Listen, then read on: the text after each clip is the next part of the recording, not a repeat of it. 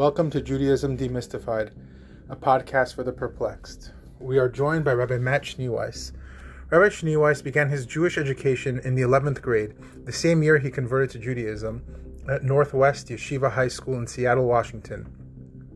After graduation, he learned at Yeshiva B'nai Torah for 7 years while earning a BA in psychology from Turo and an MA in Jewish education from Azrieli. He then embarked on his high school teaching career, teaching at Hafter High School and Rambam Mesivta before moving on to Midreshet Shalhevet, where he taught a variety of Limudei Kodesh and English classes for 10 years. In 2020, he returned to YBT, where he currently serves as the Director of Student Learning. His many shiurim at YBT are characterized by curiosity-driven learning, transformative insights, and real-world application.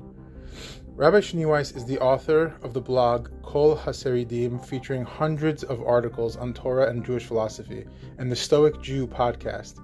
Nearly all of his shiurim are available on YouTube and on his 4 other podcasts.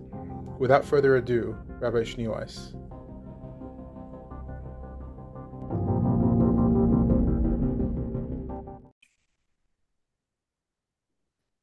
Welcome to the Judaism Demystified podcast. Rabbi Schneeweiss, it's a pleasure to have you back.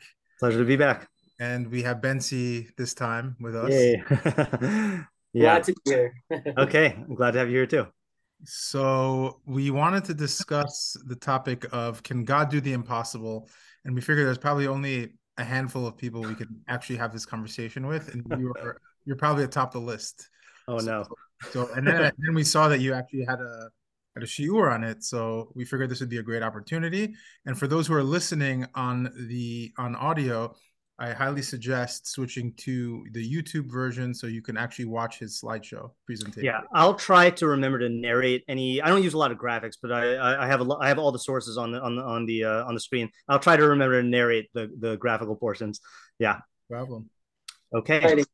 Here goes. Should we take it away? Okay, so Let me share the screen and then make this full PowerPoint. Okay. All right, so the title this year, I used the title that you gave me, which is Can God Do the Impossible? We'll see that there are subtly different ways to ask this question, and they matter, okay? And the subtitle is 5 answers from 5 Rishonim, and really it's 4 Rishonim and 1 Gaon, but it sounds better to say 5 answers from 5 Rishonim, okay?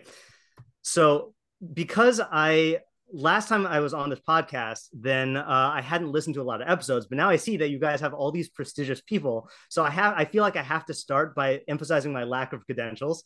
Okay, so we've got 2 columns here.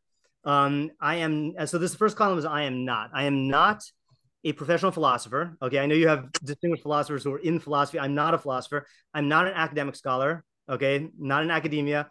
I don't have a PhD or any other letters. I'm not a well-read theologian either. Okay, I'm very not well-read. Okay, I'm not going to be quoting from all these sources.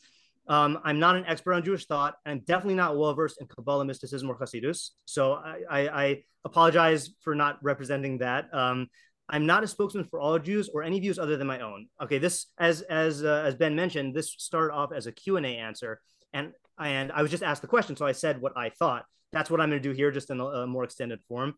And I'm also, I said this in the first episode, I'm a I got myself confused. I'm not, no, I'm supposed to say I am a non-Maimonidean. No, I'm not a non-Maimonidean, nor am I an anti-Maimonidean. But then I realized as I was typing that's like getting negative theology about like my Maimonidean status.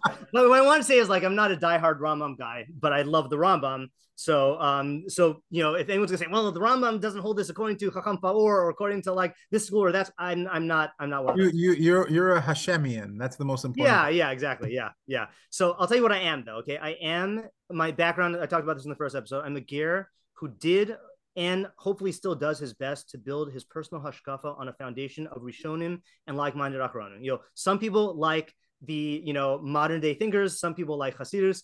I find myself drawn to the works of the Rishonim, and that's kind of where I built my hashkafa from. I also attempt to ground my hashkafa in the study of texts, not based on hearsay, which I feel like is how a lot of people get their hashkafa, just from hearing ideas and never actually like looking at them inside. So we're going to focus a lot on first-hand sources. Yeah. Excellent point. No, I'm saying on the someone who attempts to ground their hashkafa on first-hand study of text is so important. Right. People don't realize that. That's so much what we get. And so many times. I mean, I've quoted things before where I think I'm quoting, but I really only heard it. And then when I look it up, it's completely different, or there's a completely different context. So that's why I think it's important. I am a once and hopefully a high school teacher. So that's my main area of expertise. The last 3 years I've been teaching in Yeshiva B'nai Torah, not high school, and then I'm also someone who's done a lot of Q&A sessions. Okay, so this is not my first rodeo here. Okay, that's my lack of credentials and what I am here. Okay, so the classical form of the question is, can God create a rock he can't lift? Right. That's, I think, how many of us first hear it. Now, would one of you like to just spell out like the catch-22 or the gotcha, or like what makes this a juicy question? Yeah, well, the fact that, if God creates a rock that he can't lift, then he's not great. Okay, right. Okay, fine. So then say that he can't create a rock that he can't lift. So then he's limited. Okay, right. So the way I tried to phrase it as symmetrically as possible. So the dilemma is, if you say yes, he can create a rock he can't lift, then you're saying that he's limited because now he can't lift this rock.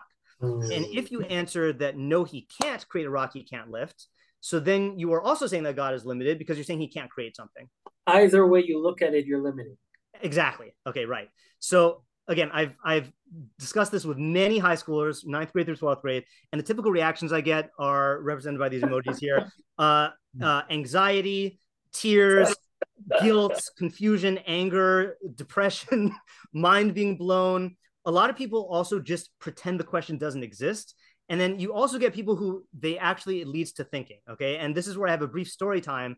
So when I converted to Judaism like a month before my 17th birthday. So I'd met with the Vod earlier and like got a mentor and started learning through the whole process.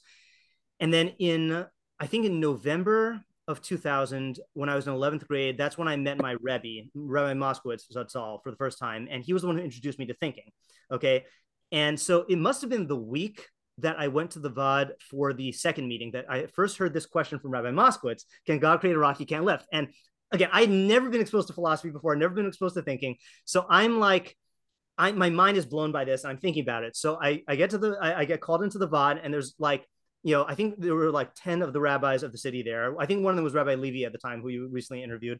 And after, so they said that they approved me for conversion, and we set a date. And then they said, are there any other questions you have about Judaism?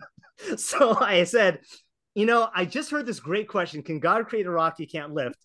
So the rabbis like all looked at each other, and then one of them said, worry about that later on, which was probably a wise move at the time, given how like fresh I was to this area. So that's like, this question always has a special place in my heart for that reason.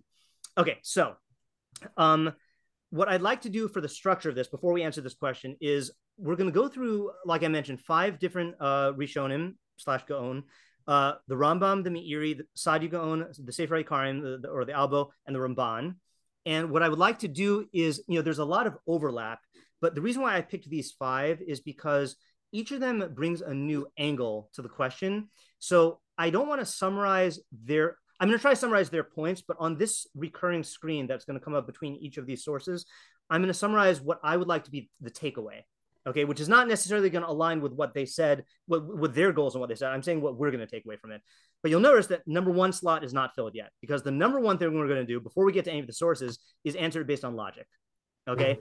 Now, I don't know all of your demographic and your listeners, but I have encountered people before who say, chas v'shalom, that you should try to answer the question of such a weighty import based on your own mind. Like, you have to use the sources. So there's this great anecdote that I heard from my Rebbeim in Yeshiva. I tracked down a source. I think it's told by many people, but this was told by Rabbi Norman Land in his eulogy for the Rav on April 25th, 1993. And I'm just going to read the end of the anecdote. Once, after a particularly original shiur, a stranger who was not used to such unusual independent creativity asked the Rav, "But Rabbi Soloveitchik, what is your source?" He answered, "A clear and logical mind." Okay, so a clear and logical mind can be a source.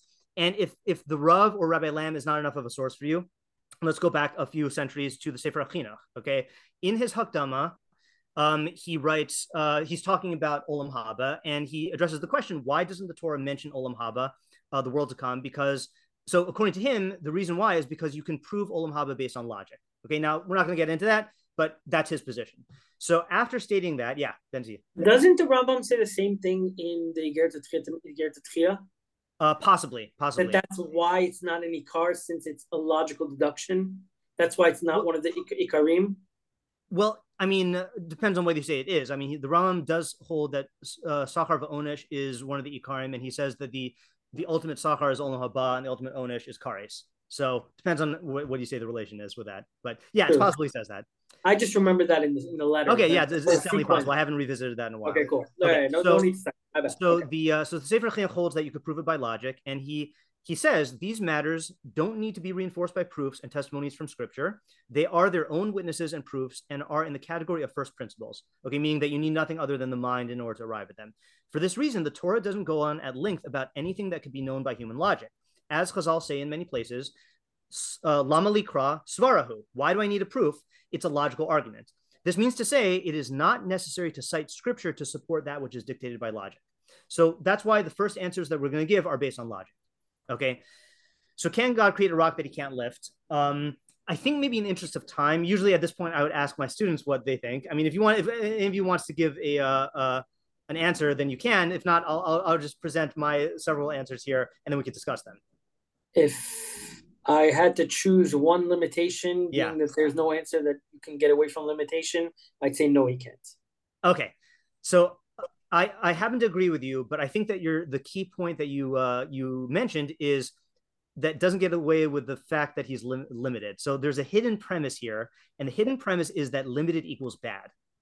Okay, right? That's how it functions as a catch-22. Is if you say yes or no, you're saying God is limited, and that's bad. Okay, so I want to examine that premise. Okay, my first answer is as follows. So the premise of the question. Anyone who asks this question is saying that Hashem is perfect without any flaws, defects, or weaknesses. I understand that could be the subject of its own analysis, and if you are interested, I believe in the Sefer HaIkarim, then I think maybe in the fourth section, the fourth book, then he has a couple chapters on that. But that's definitely the premise of the question here. Okay, so perfection by definition implies limitations. How so? Because to be perfect is to be limited to being the best, or to not being able to have any flaws. For example, a perfect diamond cannot have any blemishes. A perfect machine cannot malfunction. A perfect violin cannot be out of tune. A perfect chess player cannot lose a game. Someone who has perfect health cannot get sick. So here's the answer. The answer is, it is impossible for Hashem to do that which would render him imperfect or stem from an imperfection. Okay, let me say that again. It is impossible for Hashem to do that which would render him imperfect or stem from an imperfection. Is this a limitation? Yes, but limitations are not problematic unless they are flaws, and this type of limitation isn't a flaw. Okay, so again, it's just this premise that we walk in with, that if you say someone can't do something, then that's automatically bad, but it's not.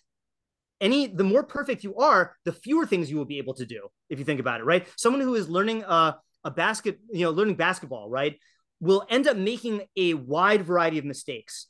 But the better you are, the more limited your activity will be, and you will not be able to make those mistakes. Okay, so that's answer number one, which is no, he can't create a rock he can't lift. Why? Because he is perfect. Okay. Brilliant. Okay. So basically what we did was, instead of saying we're limiting him to not being able to create a rock he can't pick up, we're just now changing what that means, and it really means we're he's perfect. Therefore, exactly. He's perfect. Therefore, he can't make it. Right. He is limited, but the limitation is not an imperfection. Gotcha. Okay. Answer number two, based on logic, is let's set aside this question and ask another similar but also classical question. Okay, what happens when an unstoppable force meets an immovable object? What do you say? Nothing. Nothing.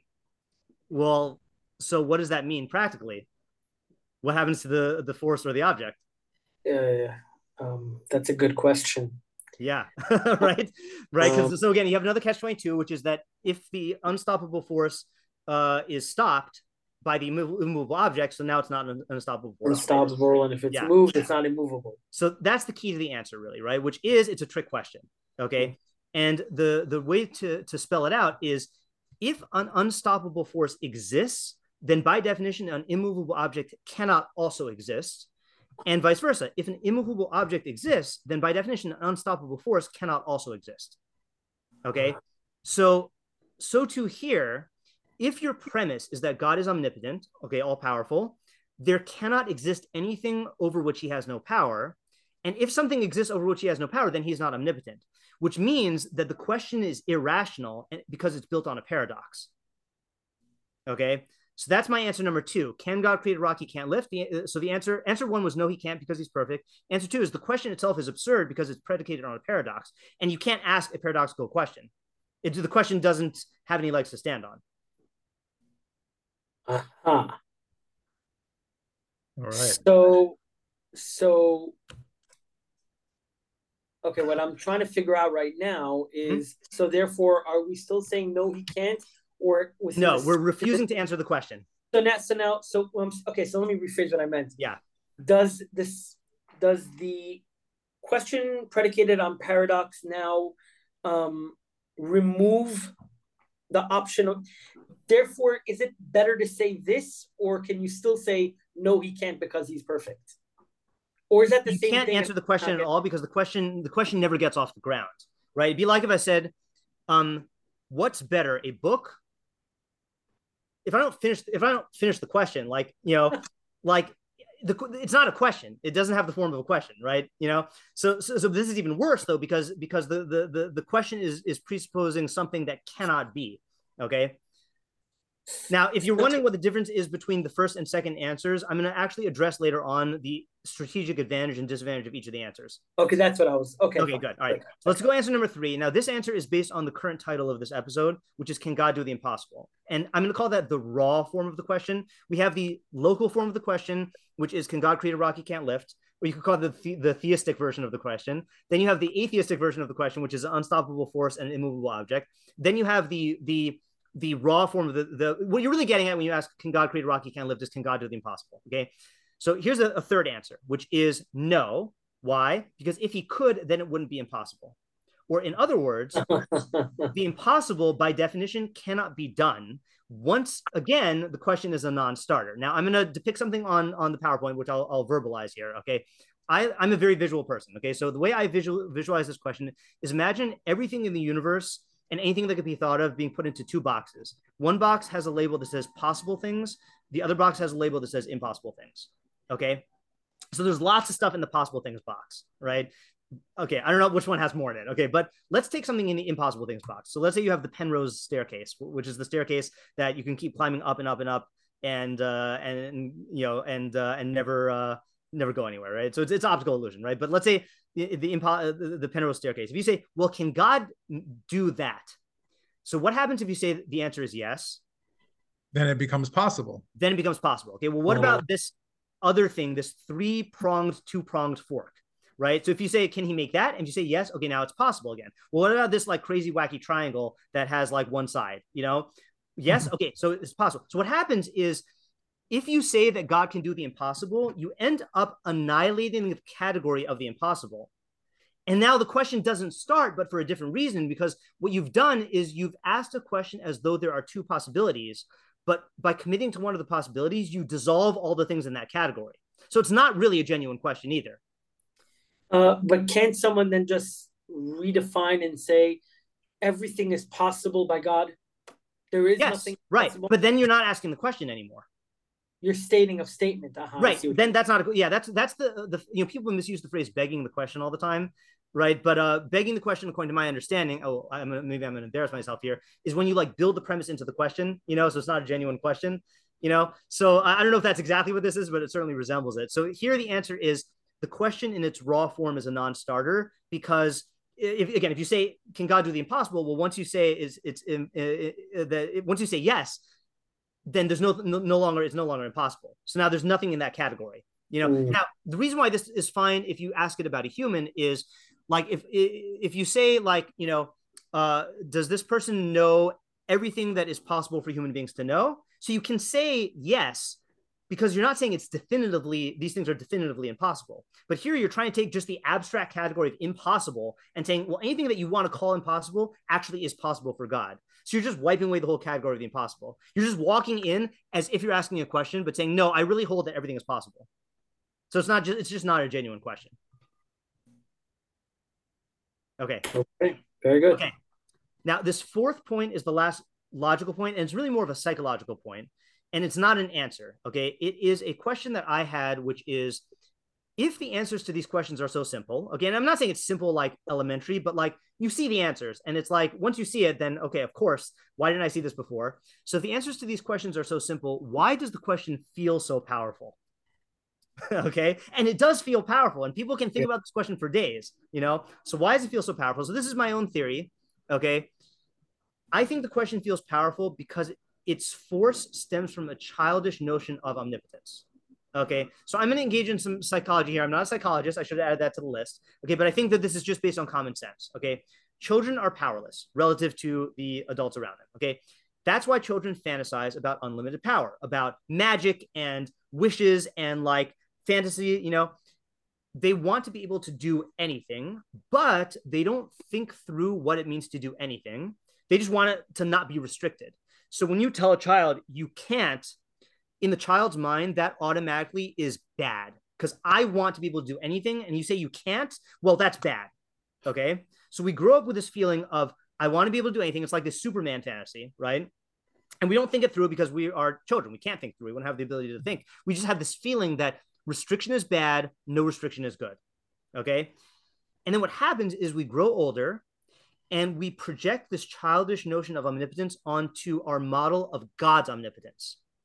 Okay, and we feel like, oh, if you say that God can't do something, then that's bad. Anytime someone hears the statement God can't, then that's bad.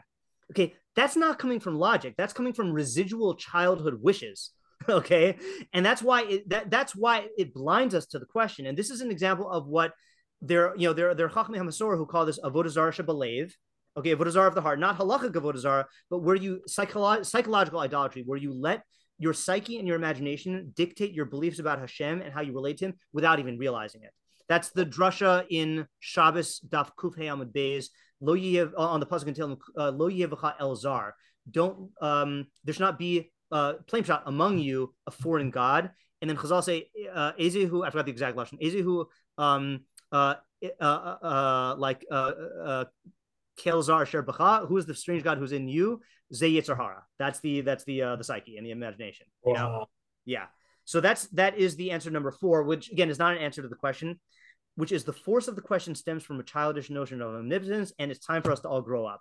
Okay, and I use this analogy with my 9th graders when I have the Tefillah 101 class. I tell them that, like, a lot of them are very, whenever, I talk a lot about God, and a lot of them have, like, this is the first time they're hearing that God's not physical, that God doesn't have emotions, all this stuff. So sometimes they can feel a little bit like, upset or betrayed, like I was fed lies, And the analogy I give them is I said, how on your phone, there are like automatic updates to your apps, but then certain apps you need to do manual updates. So I say, when you're in like 2nd grade, your teacher teaches you what they know, presumably, and then they pass you on. And they kind of just assume that like your understanding of these topics is going to get automatically updated, right? But what often happens is there needs to be a manual update. Some teacher needs to teach you an age-appropriate idea of God at that stage. But what happens is you get passed on to the next teacher and they don't teach you, and the next teacher and they don't teach you. And what happens is you get to 9th grade and you're still working with 2nd graders' ideas about God, and no one updates it. And then when you hear the update, then you feel like, oh, why didn't I know this? And again, unfortunately, it's usually the teacher's faults. But that's why I think people are so shocked when they hear things like this. Now, I want to just step in quickly and say Yeah. that we've talked about this on the podcast as well with the what's lacking in Jewish education today. But I'm really upset that I didn't have you as a high school Rebbe. All right, well, teaching you got a philosophy podcast now, so you can have me whenever you want. Yeah, but teaching philosophy to 9th grader, that's a dream. Yeah, I mean, and look, I'm thankful. I got to have a shout out to Mrs. Eisenman, to my principal, because she saw that, like, it's important to teach these people. So I taught every single student who came through the school in 9th grade for a whole year, and like got them grounded in the Yesodei HaTorah, and like they could ask all their questions. So, okay. So really quickly before we move on from this stage, what is the difference between these answers? Okay, so answer number 1 is, can God create a rock he can't lift? No, he can't, because he's perfect. That answer uproots the hidden premise, which is that limitation equals imperfection. So here we're challenging that premise. Limitation does not equal imperfection. Answer number 2, which is that the question itself is absurd because it's predicated on a logical paradox. that answer is willing to say, okay, fine, maybe limitations are an imperfection, but the question is illegitimate because it's based on a paradox. You can't even ask the question. Okay. Okay. Question 3, which is that the question in its raw form is a non-starter. The advantage of this is I'm saying that the question is illegitimate because according to one of the two allegedly possible answers, the question cannot be asked. The question is rigged, is how I would say it. Like you rigged the question where you can't answer that God can do the impossible, because once you say that, all the impossibles like fall like dominoes, you know? And question number 4 is not really an answer, but it reveals the man behind the curtain, or in this case, the kid behind the curtain. And the curtain is actually, I just realized, that's the mashal of the Rambam in the Shmona Prakim in the 7th parak, the mashal of the veils, right, which are psychological and intellectual imperfections that block our view of God. So I didn't mean I meant this as a Wizard of Oz reference, not a Rambam Shmona Prakim reference, but, you know, it's good reference Rambam also. Okay, so the takeaway, again, I'm going to summarize the takeaway after each thing. Takeaway is when you hear questions like this, you should recognize that such questions are often rooted in a false premise, a paradox, a non-starter, and or a childish idea of omnipotence. That's what I found. Maybe there are more categories, but I found that again, there are more ways to ask this question than what I asked here. But like, you know, you'll find that this is usually the case. Okay. That was so helpful. Okay, good. And that's we didn't even get to the Mefarshim yet. Okay. All right. So now let's go to the Mefarshim, and this might surprise or disappoint some of you. Okay, which is, we're going to do the Rambam. The Rambam has a whole parak, which is the Mor Nevuchim Chelik Gimel parak Tesvav. Oh, and by the way, I'll apologize to your listeners again. I said this to Ben last time. I pronounce things in an Ashkenazic way, so sue me. Okay. Nothing to apologize. Okay. For. You might get sued, but nothing. Yeah. If they don't want to let me rejoin the Chabura, then that's their lack. Okay. So here's what I discovered in preparing for this podcast. Again, up until now, I'd only taught this to high schoolers. So when I sat down and took another look at this Rambam, I realized I did not understand the parak. Okay. He devotes a full chapter to it. There's a lot more subtlety and nuance than I initially realized. And I don't feel competent to present what the Rambam is saying here. But what I do feel competent to do is to borrow excerpts from the Rambam and sprinkle them throughout this the rest of this presentation. Okay, so we're going to just borrow one point. This next point is not even unique to the Rambam. In fact, almost everyone we're going to quote says this, but I am going to quote this phrase from the Rambam here. So he says in the course of this parak, so again, if you're interested, read that parak, okay? But I'm not going to go through the whole thing. He says, likewise, it is impossible that God should produce a being like himself, or destroy himself, or make himself physical, or change himself. All of these things are in the category of the impossible and cannot be attributed to God. Okay, and then he says, it has become clear then that according to every opinion in every school, there are things which are impossible and which cannot exist. That's the part in the chapter that I'm skipping here. Okay, the power to bring about these impossible things cannot be ascribed to God. The fact that he cannot change them does not imply inability or deficiency of power on his part.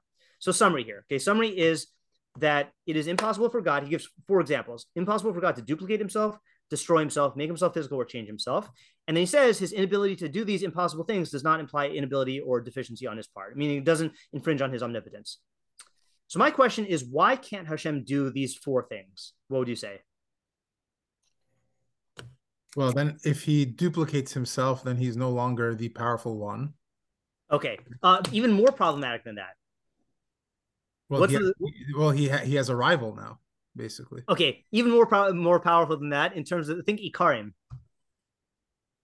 There's one God. He's one, right? So if he duplicates himself, then he's no longer one. That's a definitive statement in the Torah. Exactly. Right. Okay, why can't he destroy himself? Because then there would be no echad, there would be 0. Okay, right. So then there'd be 0. Right. So if you want to put it in terms, if we're doing echad as the second ikr, if you want to put it in terms of the first ikr of God's existence, that he's an independent existence, he can't not exist, right? Eki asher eki. I am the existing being who is the existing being, or I will be what I will be, however you want to explain that. Yud-Ke Vav-Ke, the Rambam explains, seems to be an idea of intrinsic existence. So it wouldn't be, that would go against the first ikr. Why can't he make himself physical? Because he would become finite and limited. Right, physically. Finite and limited, physical, that's the third ikr. And then changing himself is the fourth ikr, okay? Of God is eternal and unchanging. So the answer to all of these questions is he can't do these things because they undermine his nature or his definition, okay? These limitations are defining his perfection. Okay, I would say it differently, okay? And this is the way there's something I do with my 9th graders also, which is the first session I ask them, who is Hashem, okay? So I'll get answers from the 9th graders that say, he's the one who created the world, or he's the one who gave the Torah, or he watches over the Jews. And I'll say, no. Don't tell me his resume. Tell me who he is. Okay. So it depends on what you mean by perfection, right? Because God's perfection, we say in Hazinu, Hatsur Tamim Polo Kichol Dorachav Mishpat. The rock or the quarry, according to the Rambam, his work is perfect, and Tamim Polo, his work is perfect because all of his ways are justice. So I prefer to, because the word perfection can refer to God's works or his essence. I want to just be clear here. God can't do these things because if he did them, he would not be Hashem. Okay, and the way I would say it is like this: any being who could duplicate himself, or could destroy himself, or could make himself physical, or could change himself, would ipso facto not be Hashem. We would be talking about some other deity. Yeah. So, because you can't say that God really is perfect. You could say God is not imperfect. Correct. Yeah. Oh, I realized what I did there. Now I understand. My bad. Okay. Yeah. And again, it's not like you said anything wrong. I just want to be a little bit clearer. Yeah. Yes. Okay, so God cannot do anything that is that would undermine his existence. Okay, and if you say, see, here's the thing. I started with the answers based on logic because that first logical answer of God can't do anything which would render himself imperfect, I think that's common sense reasoning that a lot of people can grasp. But look, I guarantee you there are going to be listeners who disagree with things that I say here, and I hope that they email me, okay, so that we can talk it out. But I want to make a wager. I don't think anyone who is religious or who purports to believe in the Ikarim at least can disagree with this. I think if someone says, I believe that God can become not one, that person is not believing in a God that is one then. I mean, maybe you can argue to me that like you can have an idea like this, but at least in the framework of the Rambam's Ikarim, and fine, if you don't agree with the Rambam's Ikarim, then we're not having this discussion anyway. Like, then we have to discuss, then we have to go back and say, what are the Ikarim? But yeah. So the takeaway here is God cannot do that which will undermine his nature, because then he wouldn't be Hashem. Okay? Right. Good. Okay. All right. Next, Meiri. Now, I debated whether or not to include this because there are points that he's going to bring up which are not going to be addressed till later. Okay, I'm including this for two reasons. I'll say ahead of time. For a category of examples he brings, and for a practical takeaway. Okay, so as I said in my my first episode, Mishlei is my favorite sefer of Tanakh, my favorite thing to teach. If I could teach one thing for the rest of my life, it would be Mishlei. Okay, so Mishlei Yud Daled Tesvav says, Pesi Yamin L'chol Davar Va'arum Yavin La'ashuro, which translates to, Pesi is very hard to translate. We'll see definitions in a second. A naive simpleton will believe everything, but a cunning person will understand his every step. Okay. It's a whole sugya what a Pesi is. My favorite definition is Rabbeinu Yonah, which can be found in his commentary on Mishlei 122. He has a whole paragraph there, also on 1.5, I think, or 1.4. But I'm just going to quote the first part. He says, Pesayim are people with weak minds who are duped by the words of those who entice and mislead. Included in Pesayim are people whose opinions are confused, and similarly those whose desire confounds them and causes them to veer from the path. So that's his definition. He goes on at length much more with his definition. My definition is based on something that he actually quotes, which is, they call the person a Pesi because he's mispate b'yitzro, he's seduced by his own yetzer. My definition is a Pesi is someone who operates based on the principle of what feels good is good, what feels bad is bad, what feels true is true, and what feels false is false, which I think describes a large percentage of mankind. I think most people, that's how they make their decisions about their values and their ideas. Yeah. Okay. Of course. So the Meiri's approach to Mishlei usually involves two layers. He has the derech nigla, which is the external meaning, which is accessible to everybody. And then the esoteric meaning is really usually more for people who are working on their internal perfection. So here they're very related, but he says, a naive simpleton will believe everything he hears, whether it's possible or impossible, probable or improbable. But a cunning person, one who gains wisdom with his own mind, okay, that's hamischakem beda'ato, he makes himself wise with his mind, which I think in English, the best word we have for that is a thinker, or an autodidact, if you want to be fancy, will understand his every step. In other words, he'll understand where he treads. This is a metaphor for someone who gains wisdom with his own mind, determining whether a given proposition is possible or impossible, probable or improbable. The sages of ethics said, Im hamasaper pesi yihya shomea pikeach. If the speaker is a naive simpleton, then the listener should be a clear thinker. And even though this is a simple lesson, it is fitting for every intelligent person to test with his mind what is proper to believe. So in plain English, he's just saying, anytime you're going to believe something, don't just accept it like a pessie would do. Investigate and ask, is this possible or impossible, probable or improbable, and go through each step with your mind. Okay, now, why do we need to be told this? Okay, it's very obvious. So Mishlei sometimes teaches new ideas and chidushim in concept, but many times Mishlei will teach you something not because the idea is new, but because it's not real to your emotions. So, Mishlei works with these archetypes like a Pessi or an Arum, but in reality, no one is purely a Pessi. No one is really an Arum. We all have a Pintala Pessi within us. Okay, we all have a spark of naive simplicity in us, a conflagration. Okay, but what happens is we end up compartmentalizing. Okay, like you could have a person who, let's say you have a chemist, okay, and when he's in his chemistry lab, then he's checking every step. Or you have a mathematician, and whenever she's doing a proof, then she checks every proof. But when it comes to medicine, then he relies on homeopathic cures. And when it comes to her love life, then she doesn't think about anything rational. She just says, oh, it's my bashert, So is this kind of his way of saying cognitive dissonance? I'm applying the concept of cognitive dissonance to this and saying that a person will often compartmentalize and in one realm be a Pessi and in other realms not be a Pessi, and you have to realize when you're not being consistent and consistently apply this principle. Okay. In case anyone's wondering, by the way, I when I was going through this with some of the students earlier, then they asked, "Isn't Arum a bad thing?" When I say Arum, who do you think of? The snake, right? So it's funny in Mishlei, then Arum is a positive thing, generally speaking. Okay, but in elsewhere in Tanakh, it's a negative thing, and in Mishlei, Arum is the opposite of Pessi. So just to give you a little tidbit here, my definition of Arum that unifies the two is Arum is a person who is capable of recognizing how the emotions distort your thinking. So if you use that for good, then you will be on guard against succumbing to the Pessi, to the Pessi in you, and you'll not let your emotions sway your thinking in making these ideas. But if you're evil, you'll use this knowledge to manipulate other people's emotions and get your way. So this is like a fork in the road that you can be an Arum Latov or an Arum Lara. Okay. Now, if we go on in the Meiri, he applies it to our subject. He says like this: according to the esoteric explanation of the pasuk, one must apply this principle in matters of religious beliefs, which he calls emunos, and matters of science, okay, chachmos.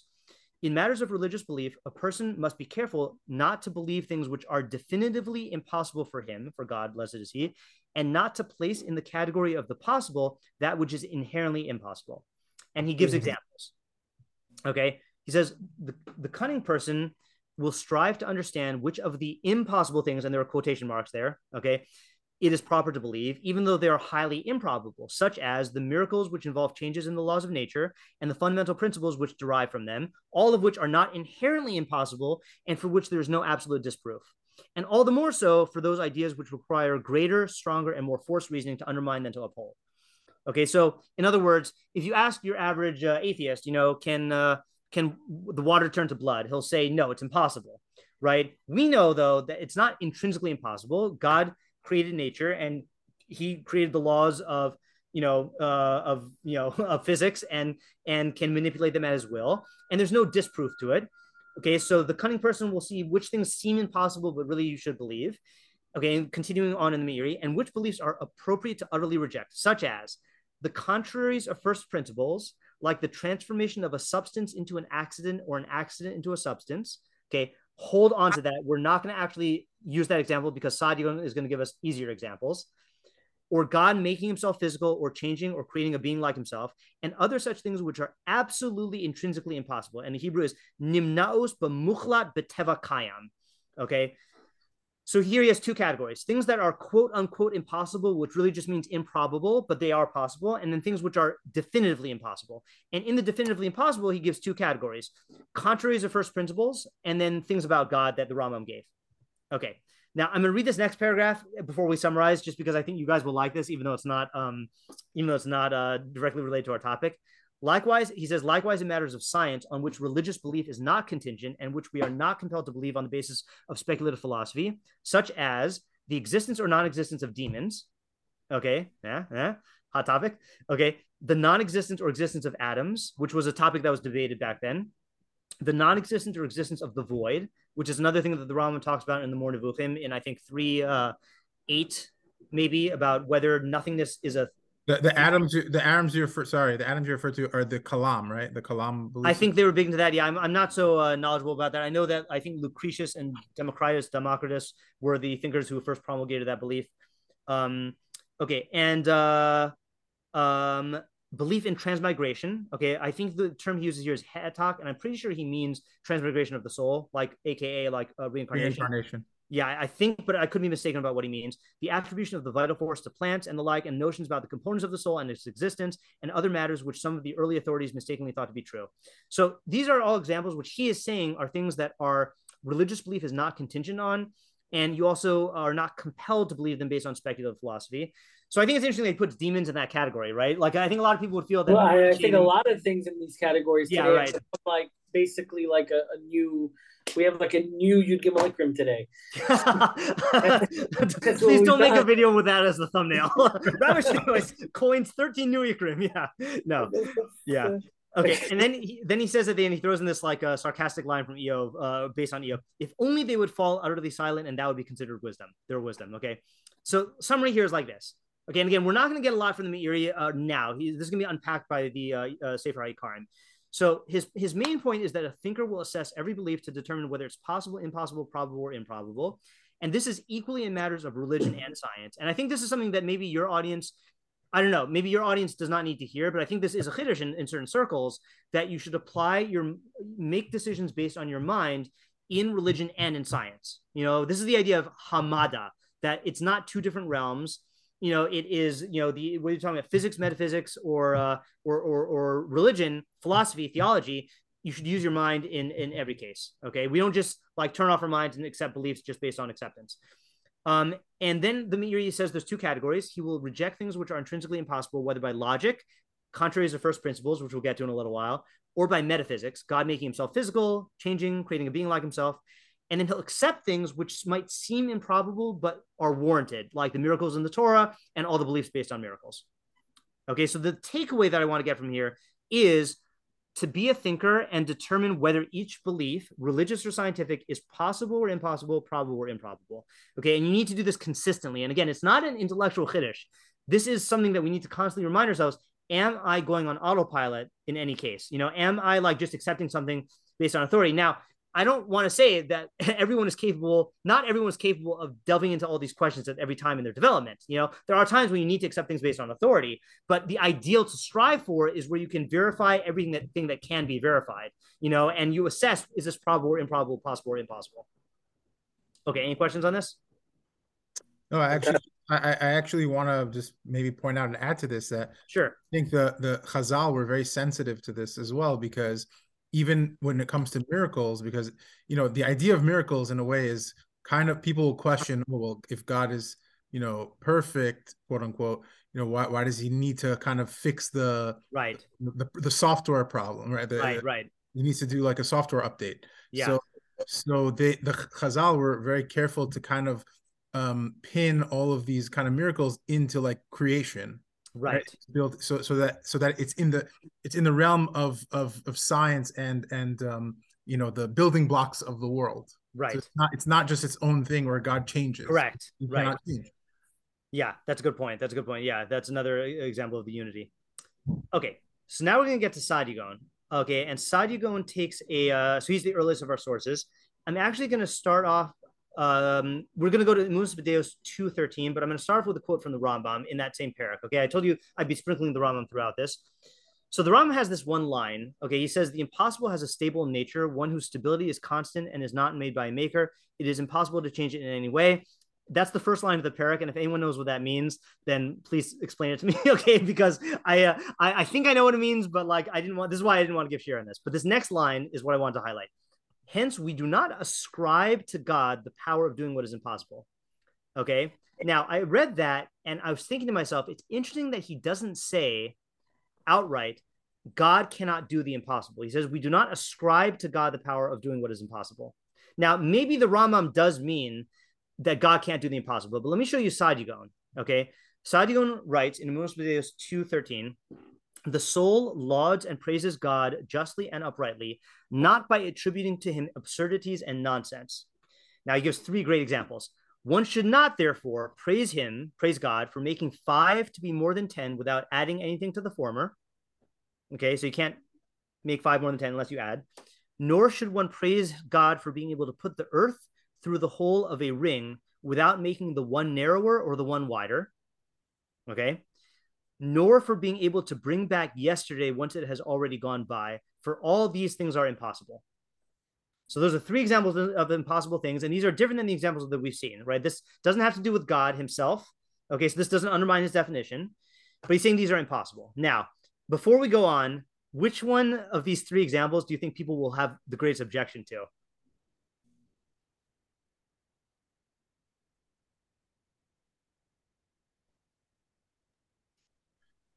Good question. Not being able to bring back yesterday. Yeah, not being able to bring back yesterday, right? Really?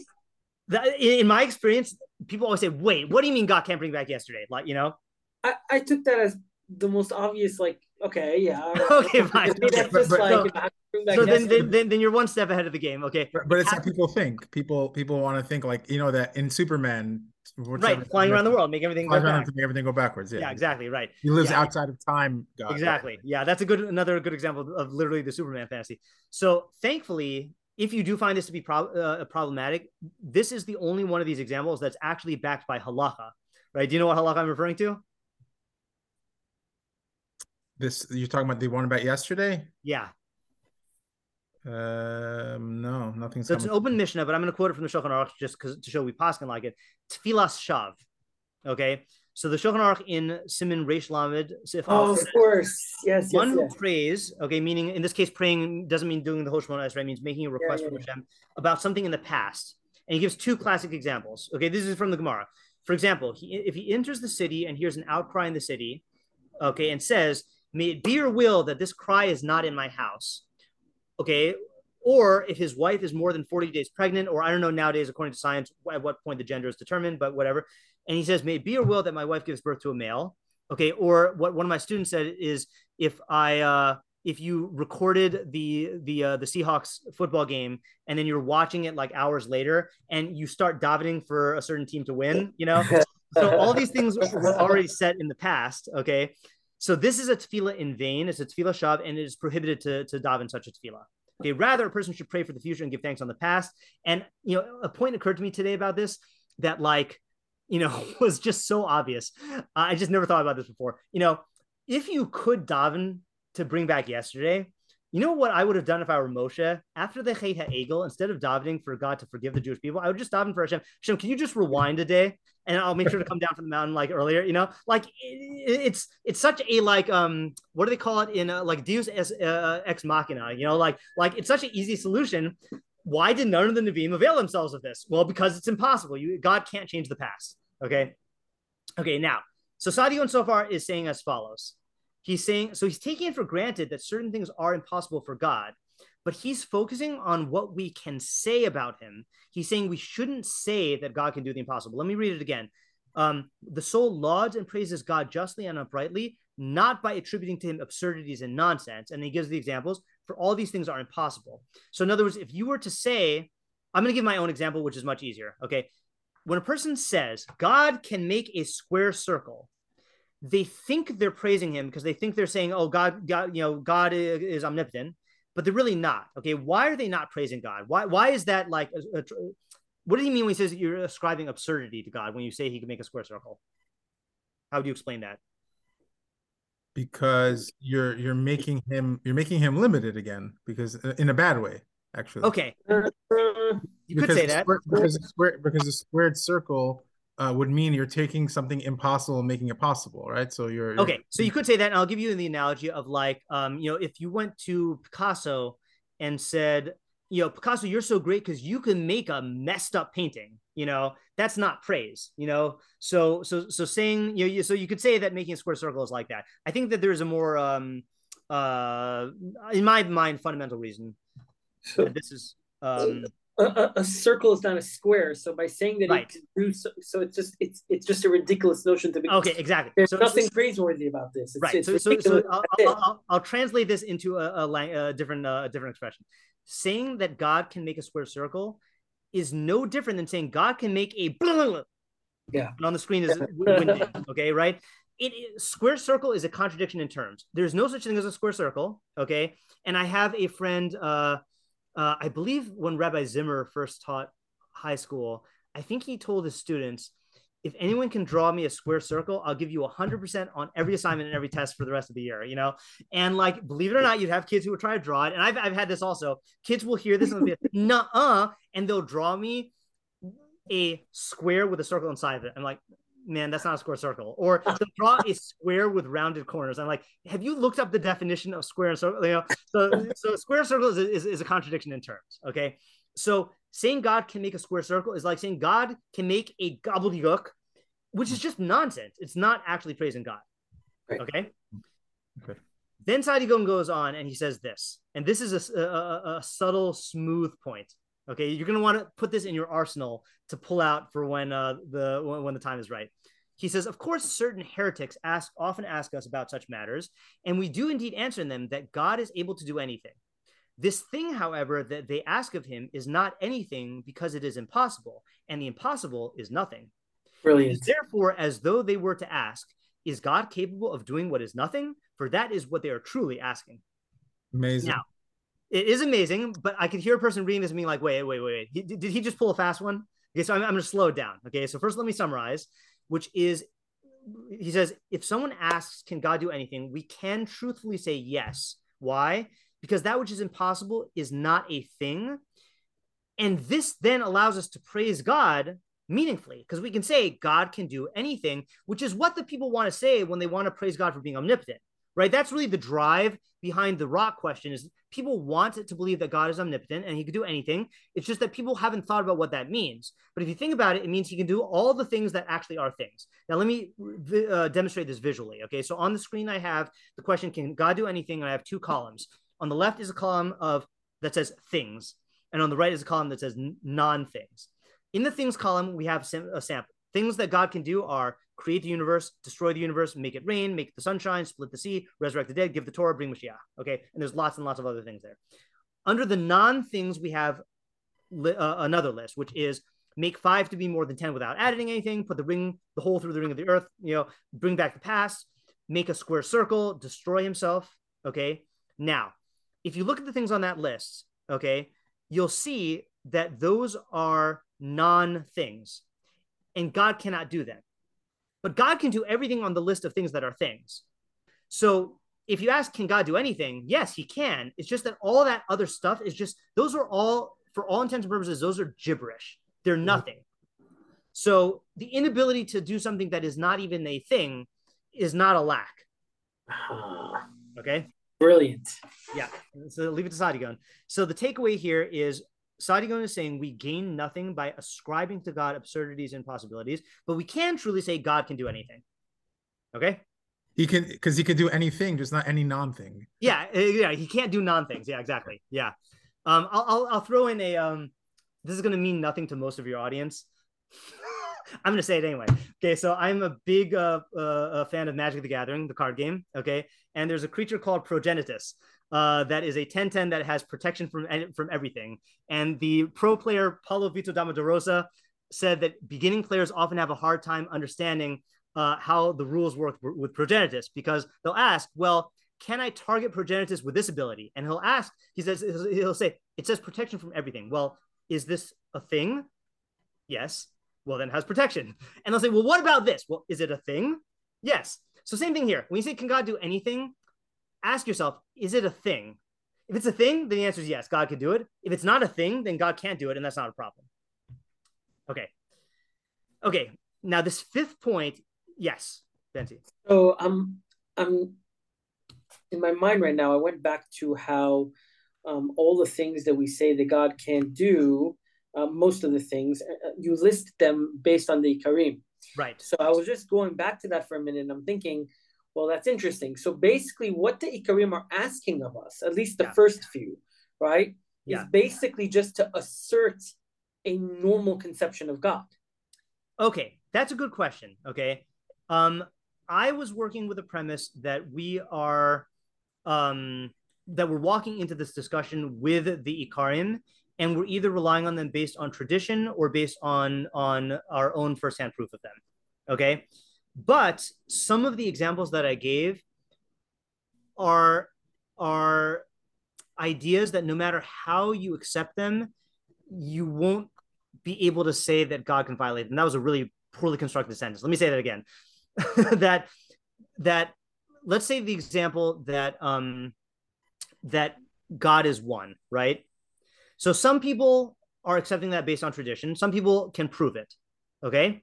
Mm-hmm. But either way, if you said the one God, the God who is Hashem Echad, can make a duplicate of himself, that just results in an undermining of the being who you're talking about. You know, you're no longer talking about Hashem if he can duplicate himself, or it's a contradiction in terms, right? Then you're saying that God can be one and not one at the same time. Right. So it doesn't require faith. It requires logic. To realize the answer to the question requires logic, but you can accept the notion of God being one based on tradition. Okay. So if you've not logically deducted it yet or deduced it yet, then the Ikarim sort of bring you to the right place. Right? That's definitely true, but I think I'm saying the opposite direction. I'm saying that once you have the Ikarim, however you get them, whether you get them by inheritance or whether you get them through your own efforts, once you have them, the answer to the question is going to involve applying logic to the Ikarim. Now, you could apply it to the Ikarim that you received by tradition and you can't prove, or you can apply it to the Ikarim that you prove, but you have to apply logic to the Ikarim. Yeah. Very cool. Very cool. Right. Sorry.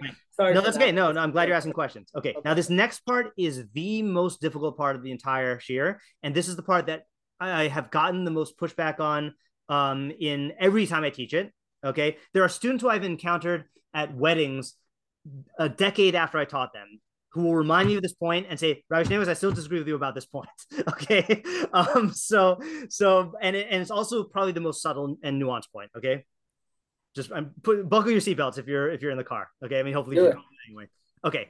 This is Rav Yosef Albo in the Sefer Ikarim, and we're going to do two prakim. Book 1, chapter 22, and book 3, chapter 25. Okay. Book 1, chapter 22, he says, not all beliefs bring one to flourishing. Now, flourishing is my translation of the term he used in Hebrew, which is hatzlacha.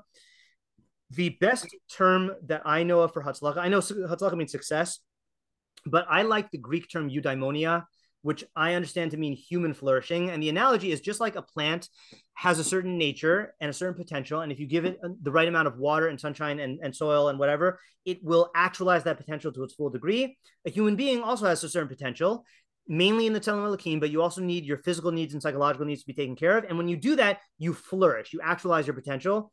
So human flourishing, okay, is what we mean here. So not all beliefs lead to that. He says, for belief in that which is impossible does not facilitate flourishing. No person doubts this, for the belief that causes a person to flourish is belief in that which is true because it is true, not belief in that which doesn't exist, that it does exist, nor in that which exists, that it doesn't exist. Now, I want to stop here. When he says no person doubts this, there are definitely people who hold that you should believe things that are above rationality, they say, right? Or that are absurd. Okay.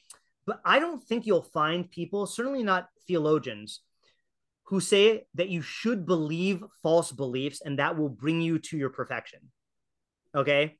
Like, I don't think anyone says, like, let's say like the Christians who we're going to revisit later on at the end, who believe in the Trinity, they say that the Trinity involves like a contradiction, but they don't say you should believe in false stuff.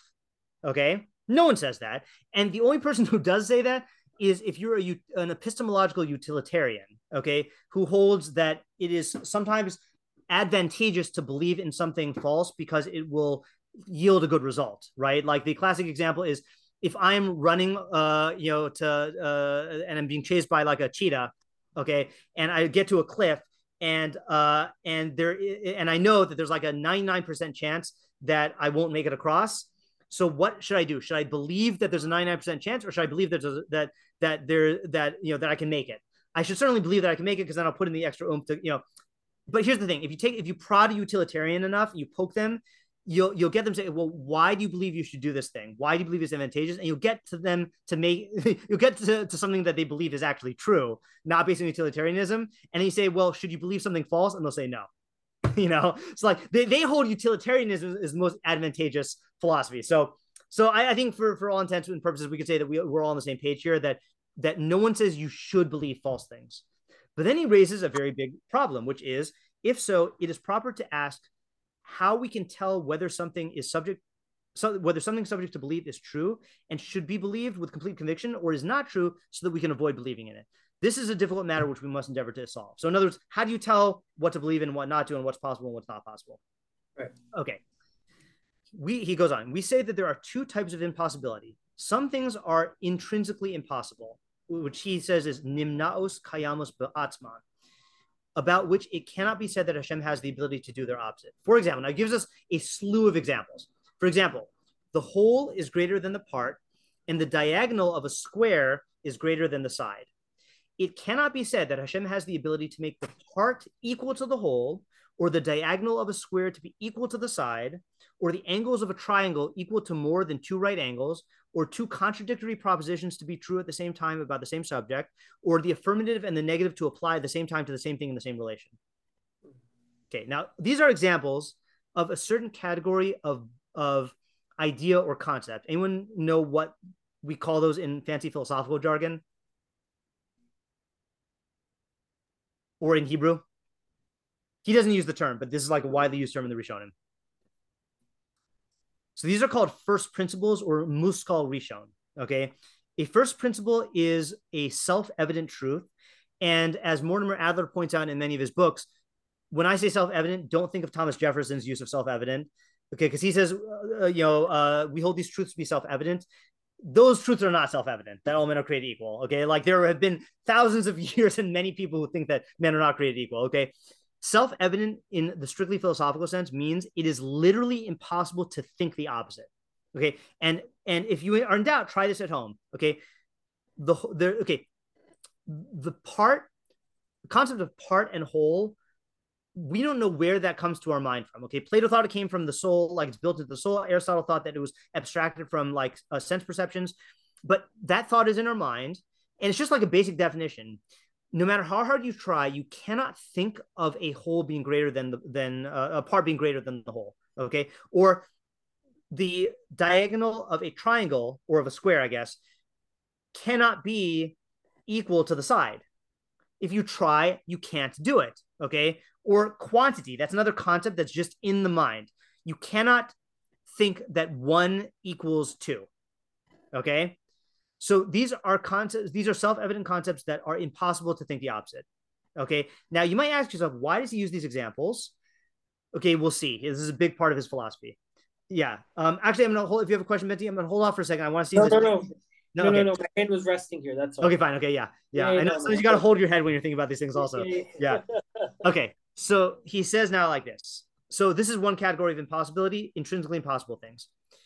Belief in such impossibilities or those of their kind cannot even be accredited by the received tradition, by the Kabbalah. Meaning, you can't even have a tradition that compels you to believe it. Okay. Nor can our senses testify to their reality or the reality of anything similar, because the intellect cannot conceive of their existence. Okay, this is going to be a refrain that goes through the entire thing. Okay, because the intellect can't conceive of their existence, then they're impossible.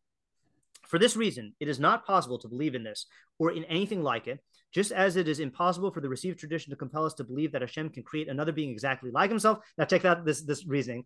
For then one would necessarily be the cause and the other the effect, and they would no longer be similar in all respects. Isn't that a beautiful explanation for why God can't create a duplicate of himself? We argued based on Yichud Hashem. He's saying if God creates himself, now we hold that God is the first cause, but now if he creates a copy of himself, so then that one was created, and now it's not the first cause, and they're different. That can't be a first cause too. Can't be a first cause, right? First. Right, exactly. It wouldn't be a duplicate. Exactly. It wouldn't be a duplicate. So there's all these problems. Okay. I thought that was a smooth little move there. Okay. Like yeah. So this is one category of impossible things, intrinsically impossible things that the intellect cannot conceive of. Okay. Then he goes on, there is another type of impossibility which it is possible, conceivable that God can make possible, namely that which is merely impossible according to the laws of nature. Such things are not impossible for God, even though they are impossible according to the laws of nature. For example, resurrection of the dead, a human being who can live 40 days and 40 nights without food and drink, and other wondrous things of the same kind which are impossible by the laws of nature. This second kind of impossibility may be believed since the intellect can conceive of its existence. Okay, there's that phrase again. Therefore, we can say that anything that can be conceived by the intellect, even though it is impossible by the laws of nature, may be believed to have existed in the past, to exist now, or to exist in the future. This is particularly true if experience testifies to the existence of the thing, even though the intellect denies its existence because it doesn't know the cause, such as the property of the magnet by which it attracts iron. The intellect cannot give a reason for it and is inclined to deny it, since experience testifies to it and is something that the intellect can conceive, even though the intellect lacks knowledge of its cause, it is true without a doubt. Now, whenever I read this in class, there's always some kids who like giggle and be like, they didn't understand magnets. And to which I could go back and say, I mean, do we understand much more about magnets? I mean, we took one step, which is to say, at first it was determined that there's this force called magnetism. Okay. Then they unified it with electricity and now there's the electromagnetism, but that's still one of the fundamental forces of physics. Okay. We can't unify that yet with the other fundamental forces or find anything more prior. So I don't know how much more we know about about magnetism than they did back then. Okay. We just quantified it a lot. Okay. Then he says, similarly to those things which the senses testify among the wonders stated in Scripture, such as the resurrection of the dead by Elisha during life and after death, remaining 40 days and 40 nights without food and drink, as Moses and Eliyahu did, the descent of fire from heaven, the presence of the Shekhinah in Israel, and other wonders for which there exists testimony from the senses in the past, and which the intellect can conceive. Even though it is not able to know the nature of the reality of their existence, all these things and things like them may be believed and fall under the omnipotence of he whose ability is unlimited. So let's summarize and then we'll analyze, okay? So first he says that belief in the impossible does not facilitate Hatzlacha, okay? How can we tell what is possible or impossible? So what is his litmus test for telling whether something is possible or not? If it's a first principle, it's impossible. Okay, if it's a first principle, then God cannot do it, correct? But if you had to suggest, any belief, if I have a multiple choice test, and or a true false test, right? And say splitting the sea, square circle, diagonal being equal to the side, resurrection of the dead. What is the question that you'll apply to that to determine whether it is possible or impossible? If it's conceivable to the mind. If it's conceivable to the mind, okay, that's his rule. Okay, so he says there are two types of impossibility. One is logical or intrinsic impossibility, which is impossible for the intellect to conceive.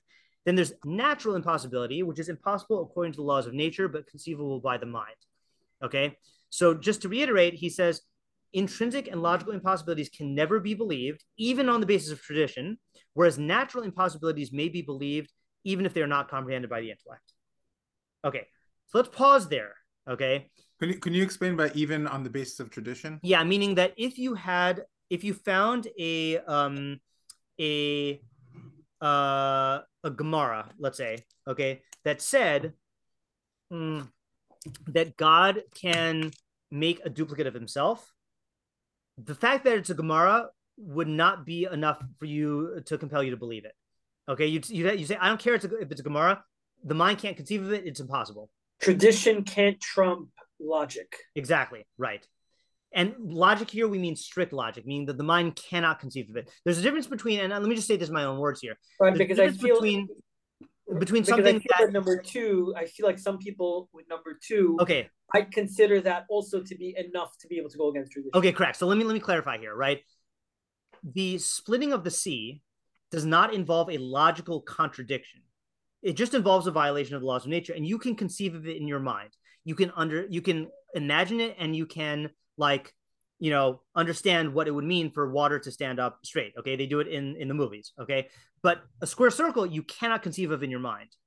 Okay, two Hashems you cannot conceive of in your mind, right? Because then they wouldn't be the same. So when we say impossible according to logic, we mean strict logic. We don't mean that you don't understand it. We don't mean that it stretches credulity. We mean that it is actually impossible, involves a logical contradiction. Those things God cannot do. Okay.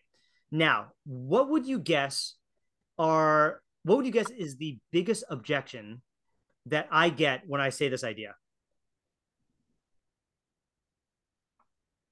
And I'll tell you, there's a minor objection and a major objection.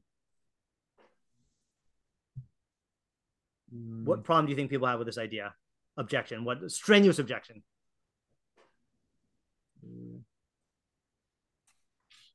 I don't know. It sounded pretty reasonable. Okay. Very good.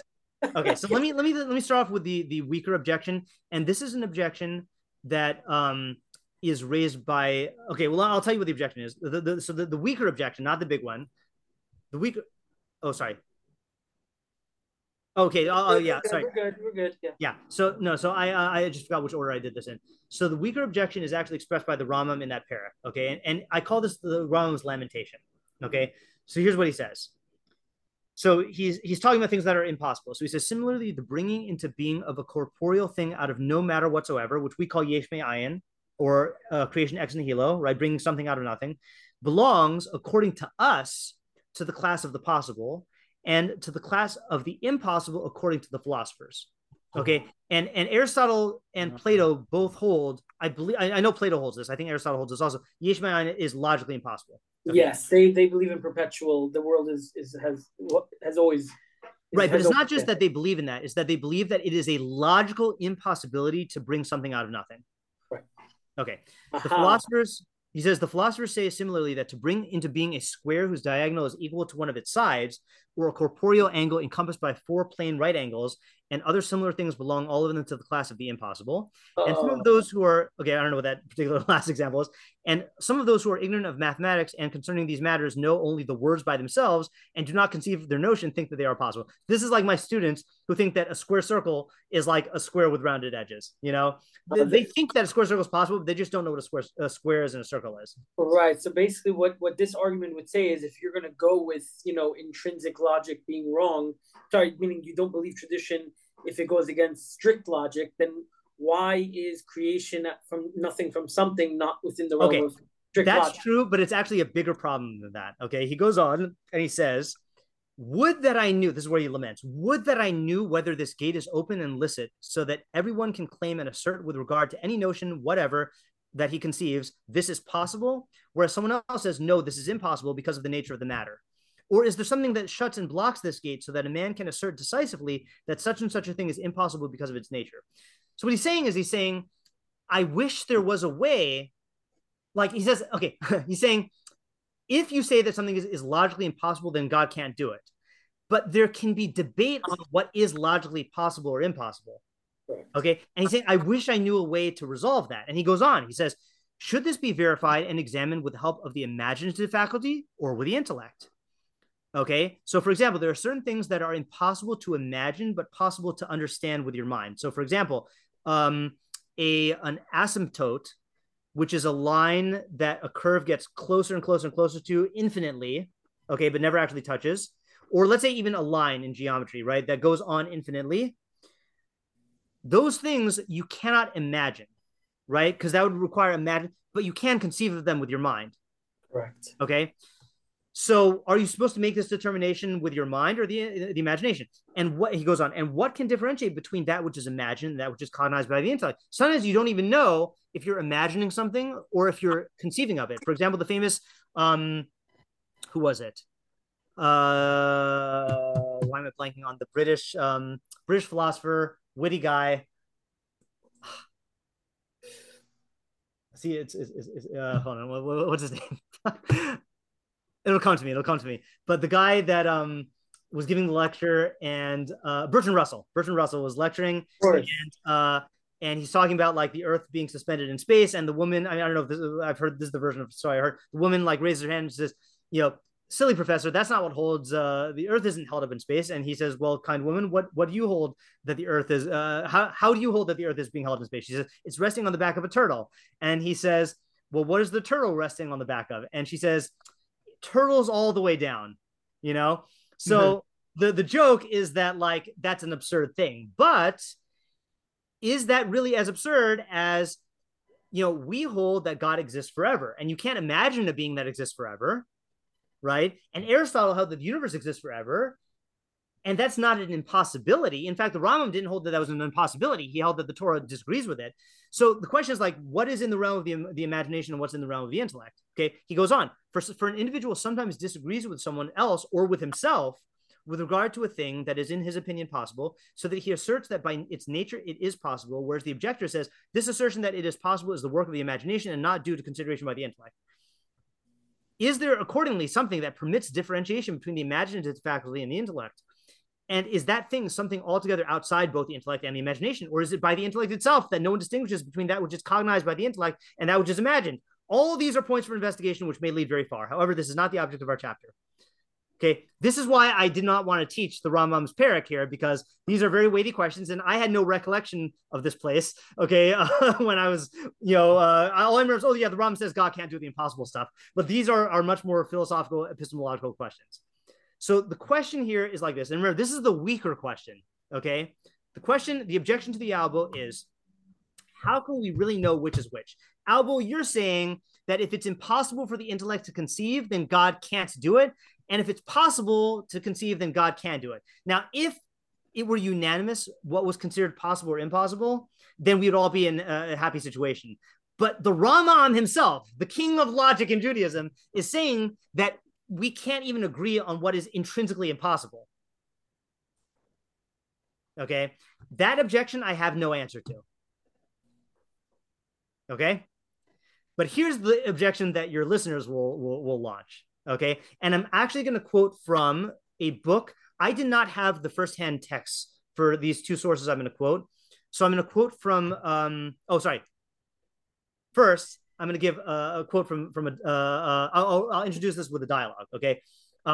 So I'm not a physicist. I don't know quantum mechanics, but all I know is that in a Newtonian world, there's no such thing as randomness.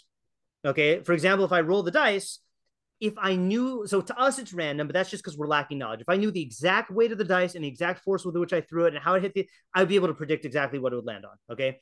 So quantum, though, maintains that randomness is a feature of reality itself, not because of our lack of knowledge, but there's indeterminacy in reality itself. Okay. So the famous exchange of blows between Einstein and Niels Bohr went something like this. That God doesn't play dice with the universe? Right. So Einstein did not hold by quantum, and he says, God does not play dice with the universe. And do you know Niels Bohr's response? I heard it once. What is it? Einstein stopped telling God what to do. Okay. Or who are you to tell God what to do? Okay. So I did not have the actual sources. So I'm quoting from Mark Shapiro's book, The Limits of Orthodox Theology. Okay. So he starts off, and we're going to get a little Ramban in here also. He says, it is worth noting, however, that there have been Jewish thinkers who reject Maimonides' basic assumption and believe that God can do the logically impossible. They argue that this is only impossible from the human standpoint, and there is no reason to posit that, quote, and this is a quote from the Ramban in the Kisvei Ramban 2:494, according to what he's quoting, quote, because the human intellect cannot conceive the existence of something possessing simultaneously contradictory properties, such existence is necessarily impossible in reality.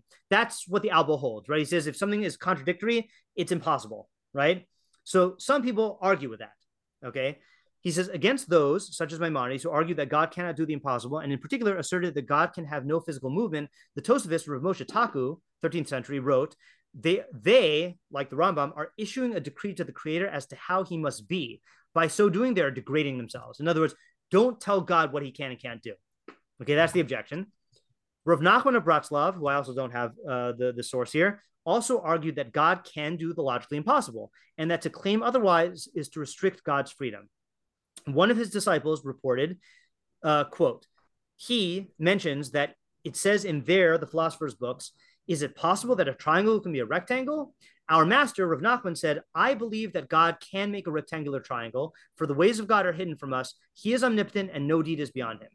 As Arthur Green put it in summarizing Rav Nachman's position, faith is to exist even in the face of logical absurdity. The tradition of Tertullian has here found its Jewish parallel. And Tertullian, do you know who Tertullian is? No. This Christian theologian who said, so he's quoted as saying something, and apparently that's not what he actually said. He's quoted as saying, I don't know if this is a correct pronunciation, credo quia absurdum est, I believe because it is absurd. And this is about, I think, like, Christian doctrine, like the Trinity. So it's Mark Shapiro says that's not what he actually says. His actual words are, "It is certain because it is impossible," or "It is by all means to be believed because it is absurd." Okay, fine. So nitpicky definition. Okay, right. So the objection here is like this, and this is a strong objection. How can we limit God based on human logic? And that's exactly what we are doing. We're saying, if I can't conceive of it, God can't do it. Interesting. Yeah. Okay, you see the big problem? Yeah. And another way of people asking this is they'll say, God invented the laws of logic, right? So, like, yeah, he made it so that you can't think of a square circle, but, like, God was not limited by that. Who are you to say that God can't do that just because you can't understand it? Okay. Shall I answer it? Yes. Well, or do you want to think about it? Give me 30 seconds. Sure. Just, digest it and see if I can maybe. Yeah. And by the way, just to clarify, this first objection of how can we know which is which, I am treating that I don't have an answer to that, and the Rambam doesn't have an answer to that. So that's clearly above my pay grade. I'm not going to try to answer that. I do think that we can answer question 2, and I think the Albo gives an answer. Right, but question 1 doesn't really slug up anything. No, it doesn't. But what it just makes it harder to navigate. Exactly. Through. Yeah. Right. Yeah. Objection 2 is actually throwing everything on its face. Exactly. So it's more pertinent also. Yeah. Just give me 10, 20 seconds over here. You could put an ad in the. This is a good time to check out the Schneeweiss.substack.com for a weekly article on on the Parsha and many other philosophical things. There you go. Keep plugging away. Do you have like 5 podcasts? So you might. Yeah. The Stoic Jew podcast, comparing and contrasting Stoicism with Judaism. Mishlei podcast, the Rambam Bekius podcast, the Tefillah podcast, the which one am I forgetting? Machshava Lab podcast. Well, we could say, okay, let's say we were to say, okay, fine, God can do all these things that our logic can conceive, like make a square circle. Yeah. That still doesn't mean anything, though. Okay, good. In reality, all you're saying is, essentially, God can do things that don't compute to me. Okay, right. Okay, good. I can say that, but you're not really saying anything. Okay, good. So I'm going to actually offer 2 answers. The first one is stated outright by the Albo himself. The second one I'm inferring from the Ramban, and what you're saying is going to line up with the Ramban. Okay, so we're going to hold off on that till we get to the Ramban. Let's do the Albo's answer. Okay, so this is in 325, which is 2 books later, and he recaps his distinction, okay, because this is like a while later. He says, before I respond to his statements, okay, it's funny because he's not talking about Rav Nachman, but I'm reading it as though he's talking to Rav Nachman. Before I respond to his statements, I will make an introductory statement which no man of intelligence can doubt. Namely, that anything that is the subject of belief must be conceivable by the mind, though it may be impossible according to the laws of nature. Such natural impossibilities as the splitting of the Red Sea, or Sea of Reeds, I guess, the turning of the rod into a serpent, and the other miracles mentioned in the Torah or in the prophets can be conceived by the mind. Hence, we can believe that God has the power to produce them. But a thing which the mind cannot conceive, for example, that a thing should be and not be at the same time, or that a body should be in 2 places at the same time, or that one and the same number should be both odd and even, and so on, cannot be the subject of belief, nor is it proper to believe that God has the ability to do it. So that's just a recap of what he said. Okay, and by the way, one of my students pointed out that now that we know with quantum that apparently 2 things can be in different places at the same time, and that's an example of like how the Rambam said, just because you think it's logically impossible doesn't necessarily mean that it's impossible. Okay, fine. But now here's where he answers the question, the objection number 2. For example, okay, we cannot attribute to God the ability to create another being completely like him, or to make a square whose diagonal is equal to its side, or to make now what has happened not to have happened.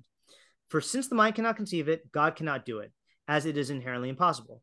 Therefore, it cannot be the subject of belief. For belief in impossible things does not give perfection to the soul. Here's the line. If that were the case, meaning if belief in impossible things gave perfection to the soul, reason would have been given to man for no purpose, and man would have no superiority to animals, since the mind would not have a basis for believing anything. There's no meaning. There's no meaning exactly. to There's no meaning in saying God can do something that's. It's worse than that. It's worse than saying there's no meaning in saying that God can create a square circle. There's no meaning in terms of how we're supposed to have a relationship with Hashem. And it's even worse than that. It's also like accidental. Like reason is accidental. It's not even right. what he's saying, so I'm going to summarize the way that I'm conceiving of it, which is as follows. If belief in logical contradictions were valid, in other words, if you could validly believe in something that is logical contradiction, then man would have been given reason for no purpose, and he would have no basis for believing anything. True would be equal to false. Okay, think of an example that we can I got to plug a what book is it in? Do you know the author Terry Chiang? No. I think it's pronounced that way. He wrote 2 collections of short stories. If you're into fiction that is thought-provoking, one is called Stories of Our Lives, and the other one is called I told you my mind would start to slip after 9 o'clock. Okay, but we're gonna press on. He has a story which I can send you guys where this mathematician ends up discovering, like through math, an equation by which any number can equal any other number. And what it does is it basically makes her suicidal, because it makes all of math meaningless, and it makes her entire mind meaningless. And the plot of the story is that she's a math genius, and so all the other mathematicians think that, like, no, there must be a way to solve this, but she sees that it's like meaningless, you know. So imagine in math, if all the point of all of the equations is to like be able to like follow these rules of logic and math, and to get, you know, like outcomes that are right and outcomes that are wrong. But if every number could equal any other number, you've just destroyed all of math. So it's not math anymore. It's not math anymore. So too, if we reject things that are contradictory on the basis that if it's a contradiction, it cannot be true and it cannot exist. If things that are contradictory can be true, so then on what basis are you choosing between this belief and that belief? You've just annihilated all of knowledge. Right. Okay. Oh, meaning, I mean, if we're going to go with this route, then you can throw out Judaism altogether. Yeah, you could throw out all of Judaism and all of science and all of math and all of everything. Yeah, everything becomes essentially nothing. Exactly. And there'd be no difference between believing something that makes sense and believing something that doesn't make sense, which, by the way, is why I started off with that premise, that everyone holds that we should believe things that are true. But if believing something that's false is no different than believing something that's true, or better yet, if I could believe that Hashem is God and that Baal is God, and that's a contradiction. You know, that was what Eliyahu Navi told the Jews that were in conflict. He says, if Hashem is God, worship him. If Baal is God, then worship him. You know, how long are you going to sit on the fence? And I remember Rabbi Chait explained that to mean that you know, worshiping, the belief in Baal and the belief in Hashem are mutually exclusive. Okay. So can you imagine if you went to, I think I wrote an article about this. If you went to an NCSY Kiruv organization of kids who are like, you know, on the fence about being religious, and you told them, make up your mind. If the Torah is true, follow it. And if it's not true, then violate it. You know, you probably get fired really quickly, right? So why is Eliyahu Navi making this statement? Because what he's saying, he's not saying something like that. When it comes to tshuva, then, and you can take your time, you know, but when it comes to beliefs, you cannot believe in both Hashem and Baal. So trying to believe in both in a state of contradiction is worse than purely believing in Baal. If you just believe in Baal, at least you're being consistent, and having a consistent belief based on like saying that I reject things that I believe are false and I reject things that are contradictions, that's en route to like true knowledge.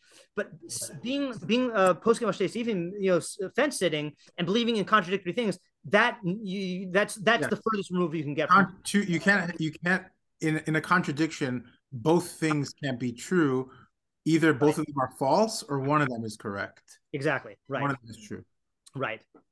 Okay, so that's his answer, and we're going to come back and get further clarity by comparing it to the Ramban. Okay, let's move on to the last source, which is, before we move on to the last source, the thing that, to me, the quote that best encapsulates this is one attributed to Galileo. He says, I do not feel obliged to believe that the same God who has endowed us with senses, reason, and intellect has intended us to forego their use. Okay, that God gave us a Tselem Elohim to be able to, through logic and reason and rationality, to arrive at, to be able to tell what things are true and what things are false. So if you're going to say that we have to get rid of that and ignore it, then why did God give it to us in the first place? That's why he says God would have given reason to man for no reason. Okay, so my takeaway here is Hashem can do anything that the human mind can conceive. If we believed he could do that which is intrinsically impossible, all knowledge would be rendered null and void. Okay. Okay. Final point is this beautiful point, right? Beautiful. See, I hope I can get you to learn the Sefer Yikarim. Okay. I wanna show this podcast to my children when they're old enough. Seriously, Yeah, no, when they're it's old really, enough. Yeah. it's really important. This is Yeah. really important. Okay. So let's go to the Ramban now. So the Ramban, I'm going to quote from the end of the Vikuach, the disputation. So background for those who don't know, I'm just quoting from Wikipedia. The disputation of Barcelona in July 20 to 24th. I didn't know we know the date. To the 1263 was a formal ordered medieval debate between representatives of Christianity and Judaism regarding whether or not Jesus was the Messiah. It was held in the royal palace of King James I of Aragon in the presence of the king, his court, and many prominent ecclesiastical dignitaries and knights between Dominican Friar Pablo Cristiani, Fray Paul, a convert from Judaism to Christianity, and Nachmanides, Ramban, a leading medieval Jewish scholar, philosopher, physician, Kabbalist, and biblical commentator.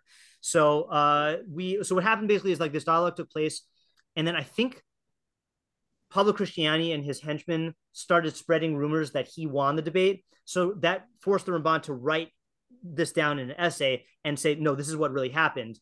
And that's the essay that we have. And there is, I believe on YouTube, a movie version of this, yes, where the illustrious Christopher Lee, the actor who played Saruman, plays King James I of Aragon. It's free on YouTube. Rabbi Maruf actually sent it to us. Okay, good.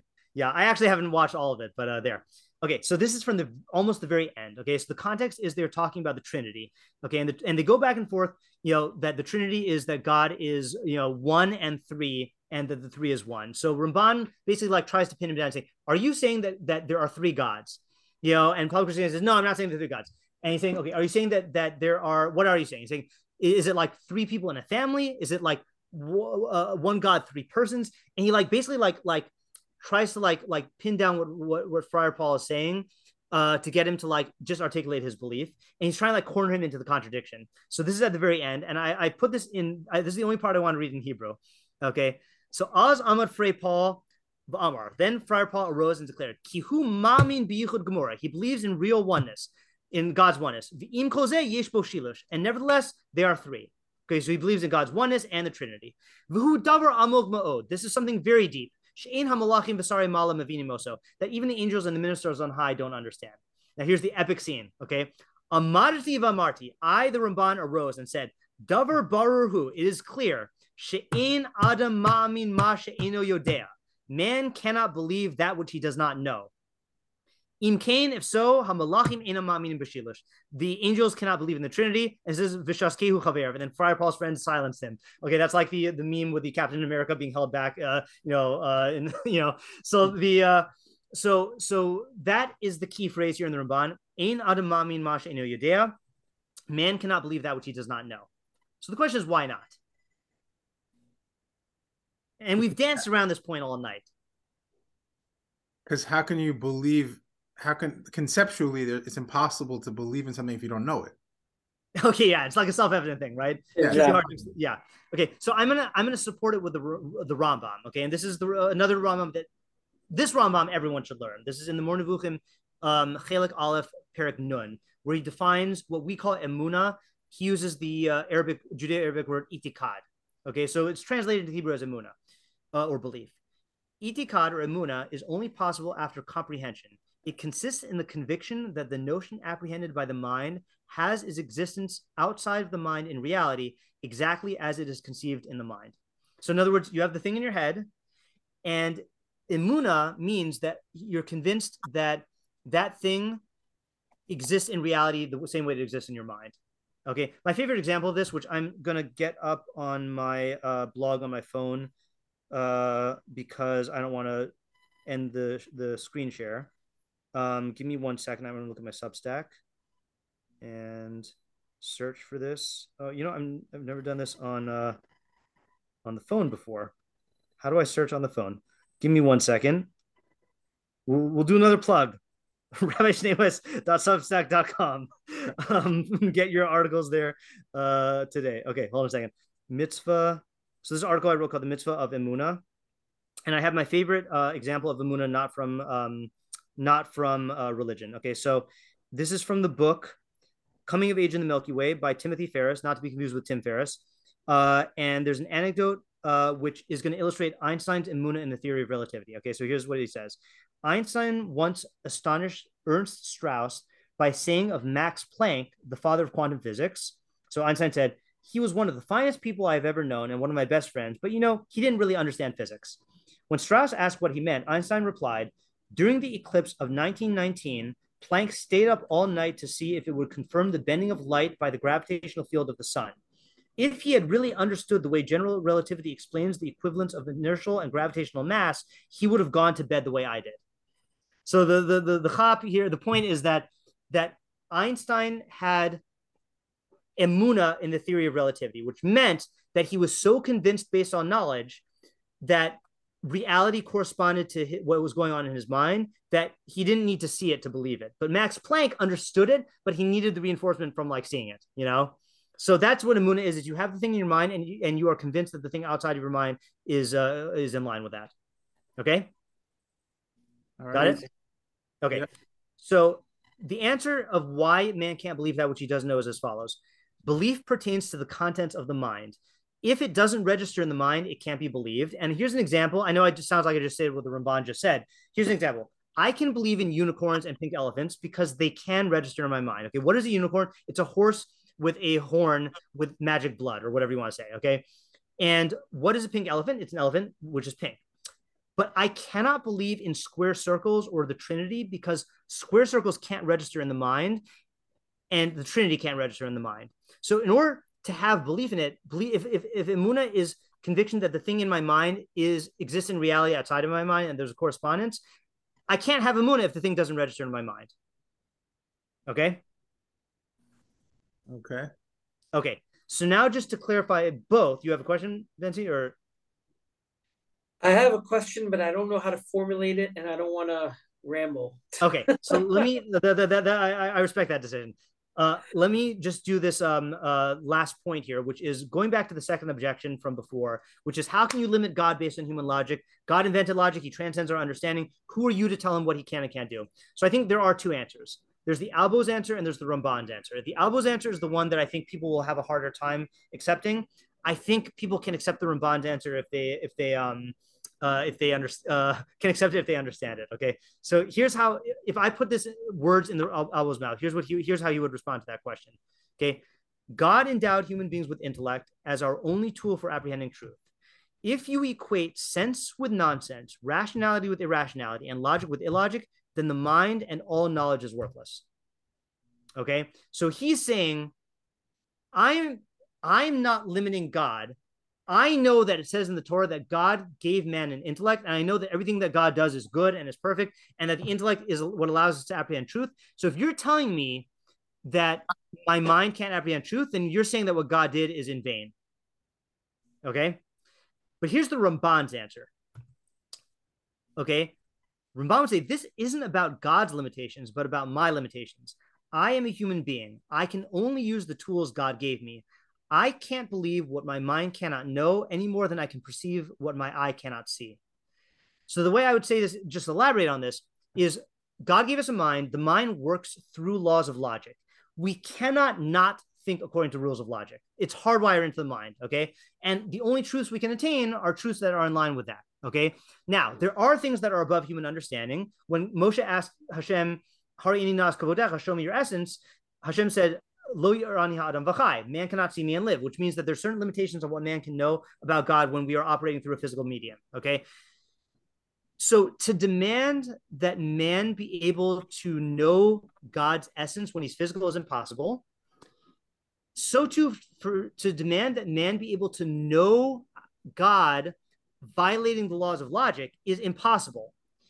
Just like it's impossible for the eye to see things that do not reflect wavelengths of light. Okay, for example, I can see a book because the light is bouncing off and going into my eye, and my brain is translating those signals into images, right? But let's say an electron. Why can't I see an electron? Because electrons are so small that they don't reflect light. Okay, or my eye can't. I don't really know physics. Whatever. What I'm saying, it's too small. I can't see it. Right now, if you were to yell at me and say, "How dare you limit God by saying that your eye can't see an electron?" I'd say I'm not limiting God. I'm saying I can only work with the tools that God gave me. My eye can only work in certain ways and can't work in other ways. And I can only see in ways that are in line with the way my eye works. So too, my mind can only work in certain ways in logic. And I can't accept contradictions. I can't think about square circles. So I can't believe anything about that. Now, if you want to say that God can do stuff or understand stuff that I can have zero knowledge of, fine, you can do that. Yeah, God can do a lot of stuff that I can't say. But here's the thing: we can't talk about it, we can't think about it, we can't believe it because the apparatus that God gave us does not lend itself to that. Right. It has no scope in our reality. It's just right. It's nothingness. It's literally nothing. Right. So I think that's how I would answer this question. We are not limiting. It's true that the litmus test he gives us is if the mind can't conceive of it, then God can't do it. But what that means is that we can only believe stuff that we can understand. And if it involves a contradiction, we cannot understand it. We can't comprehend it. Therefore, we cannot believe it. And you can say all you want that God can do it until you're blue in the face. But that's like the person who says God can make a square circle. God can make a square. Rav Nachman can say God can make a triangle rectangle. But guess what, Rav Nachman? Triangle rectangles are just the same as saying blah, blah, blah. So if you want to go around saying God can say blah, blah, God can do blah, God can do blah, you can be happy doing that, but that's not actually gaining any perfection of the soul. And if you want to believe in your heart, God can't, if you're just sitting there believing God can do blah, blah, blah, that's what you're doing when you're saying God can create a square circle. Yeah. Yeah. Yeah. Yep. Okay. So that is the takeaway. The takeaway from Ramban is man cannot believe that which he doesn't know. And in order to believe in something, it must register in the mind. So that brings us to the end. And I actually decided to, I told you I was going to end this way, but I decided to actually not make a PowerPoint slide. The final question is, so what, who cares? This is for you to answer. What do you think emerges from this for you? Why do you think this is important for us to have gone through? Obviously there's no one right answer. I'm just curious, why do you think this is important to talk about and to know and to get straight? And actually, I'll give you time to think while I review all these 6 just verbally, okay? So we had logic, which is that the questions about can God do the impossible, can God create a rock he can't lift, they're often based on a false premise, a paradox, a non-starter, or a childish idea about omnipotence. So really think about the question. Takeaway 2 from the Rambam: God can't do anything which would undermine his nature, because then it wouldn't be Hashem. And I challenge any religious person who thinks that they believe in God to actually tell me that they believe that God can replicate himself. And I'll tell you that when you say Shema Yisrael Hashem Elokeinu Hashem Echad, then you're worshiping the wrong God, because the God that we worship cannot duplicate himself because it's Hashem Echad. So I think everyone should be able to agree that God cannot do at least one thing, which is to replicate himself. Okay. Well, I think I could speak as a Jew, yeah, not just as a human being, but as someone who believes in the Torah. The first commandment to know God, we have to have a basic understanding of what God is and also what he is not. Right. So parameter. The parameters, because I think that what's happening today, and I'd say majority of people are probably projecting their own ideas of what God is based on what he ought to be. Right. And that is very dangerous, because we, like you said, we can't attribute things to God that are not accurate. Right. So, that's actually a really sharp point, because I think that's another reason why, going back to what we were saying, the psychological reason for why these questions feel powerful is, I think that like we said, these beliefs in God tend to emerge from unexamined ideas combined with childhood emotions. And when you try to shake that edifice, when you try to chip away at that, all the defenses come up. Because people want the God that they created. They want to create God in their image, and so to say that no, there's a God that operates based on his own, that we're going to show you based on logic, is not the way that you think that you thought he was growing up. That could be a traumatic thing, and that's why you have to do it at the right age. You can't play this for a 6-year-old, then they're going to end up getting all messed up. But yeah. Well, I think also, if you look at, for example, Christianity or Kabbalah, it kind of maps out. It gives you like a visual of like how things work and how God functions and all that. And that in itself is one of the things that our podcast, obviously we're constantly trying to refine people's understanding of what God is, because those are that comes from man creating God in our image. Okay, I don't know anything about Kabbalah. Yeah, Just it's a projection. It's basically projection, basically. Okay, I don't know. I don't know about that. I'll have to at some time assess that on my own. I'm gonna follow the Meiri's advice, which is that I'm not gonna take your word for it. I'm gonna wait till I can determine it on my own and understand each step. So fair enough. Yeah. Okay, so just to continue our review before we answer the takeaways more. So Meiri said that you should be a thinker and analyze each step on your own. To determine whether it's possible or impossible in religion and science, be consistent. Sadiq said, we don't gain anything by attributing to God absurdities, but you can say that God can do anything, because as long as it's a thing, then God can do it. If it's a non-thing, he can't do it. But that's not a limitation on God. Sefer Ikarim was the most subtle point, which is that Hashem can do anything that the human mind can conceive. But if we believe he could do that which is intrinsically impossible, all knowledge would be rendered null and void. And then the Ramban says man cannot believe that which he does not know. In order to believe something, it must register in the mind. So yeah, any other takeaways or who cares? Answers? I think that at least, I mean, there's a lot of things to say, but I think the main thing that comes out of all this is that our relationship with Hashem has to be predicated on our minds and on logic. Right. Because if we predicate our relationship with God on our emotions, that does not mean, I don't mean to say that one shouldn't have emotional stimulation from the concept of God and having a relationship with Hashem. I'm not taking that away, but I'm saying when the foundation of our relationship with God is not built on the mind, we're basically opening the doors to a distorted relationship. Right, exactly. And just to reinforce that, I mean, that's why I think it's in Divrei Hayamim somewhere when it's recording Shlomo's David's parting words to Shlomo. Da Elokei Avicha Avdehu. Know the God of your father and serve him. That has to first come knowledge of God and then service of God. And then with the emotions also, I mean, look, again, I'm also, I'm very pro emotion, especially emotions about God. But so are you. So I'm just echoing your point. I give a Tehillim shir every Wednesday night, and the whole idea is that you lead with your mind and understand who God is according to limitations of human knowledge and who he's not and what he does, and then your emotions follow and get in line with that. Exactly. Not the other way around. Right. Yes. Yeah. Exactly. I'm going to add my own takeaway, which is why I taught this in high school. Okay. And this is a whole other thing, which one of your other podcast guests talked about. So the Rambam brings this in the Moreh Nevuchim 3:15. Okay. What is he talking about there? Those are the progim leading up to talking about Eov and Tzadik V'Ralo and Rasha V'Tovlo. Okay. Why good things happen to bad people and vice versa. So I think, and I'm not going to get into this. I'm just going to allude to this and Hamevin Yavin, but that part of understanding the answer to the question of why good things happen to bad people and vice versa boils down to realizing that God created the best system that is possible in the physical world. But because it's a physical system, it has limitations. Okay. That does not mean God is limited, but physical things are limited. Okay. And to say that God can create something that's physical and has no limitations or flaws, that's a contradiction in terms. Okay. And the Rambam says that explicitly in the Moreh Nevuchim, those chapters there.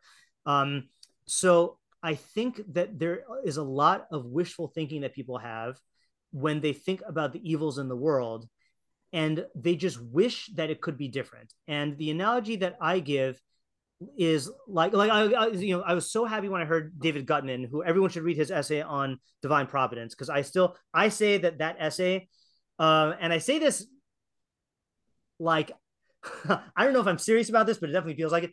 It feels like that essay was written with Ruach HaKodesh. I don't know what Ruach HaKodesh is, but in the sense that every time I read it, it levels up my understanding of Hashgacha, and all he's doing is just rearranging the Rambams and explaining them, But he said in the podcast episode, an example that I also use. He says that people, rightfully so, hate cancer and bemoan cancer, and they think, well, why does there have to be cancer in the world, And he said that, well, cancer has to do, and again, I'm not a doctor and I don't know how cancer works in detail, but cancer is caused by cell mutations that go awry. Let's put it that way, right?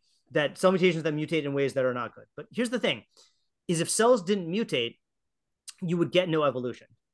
Okay. And you get no differences.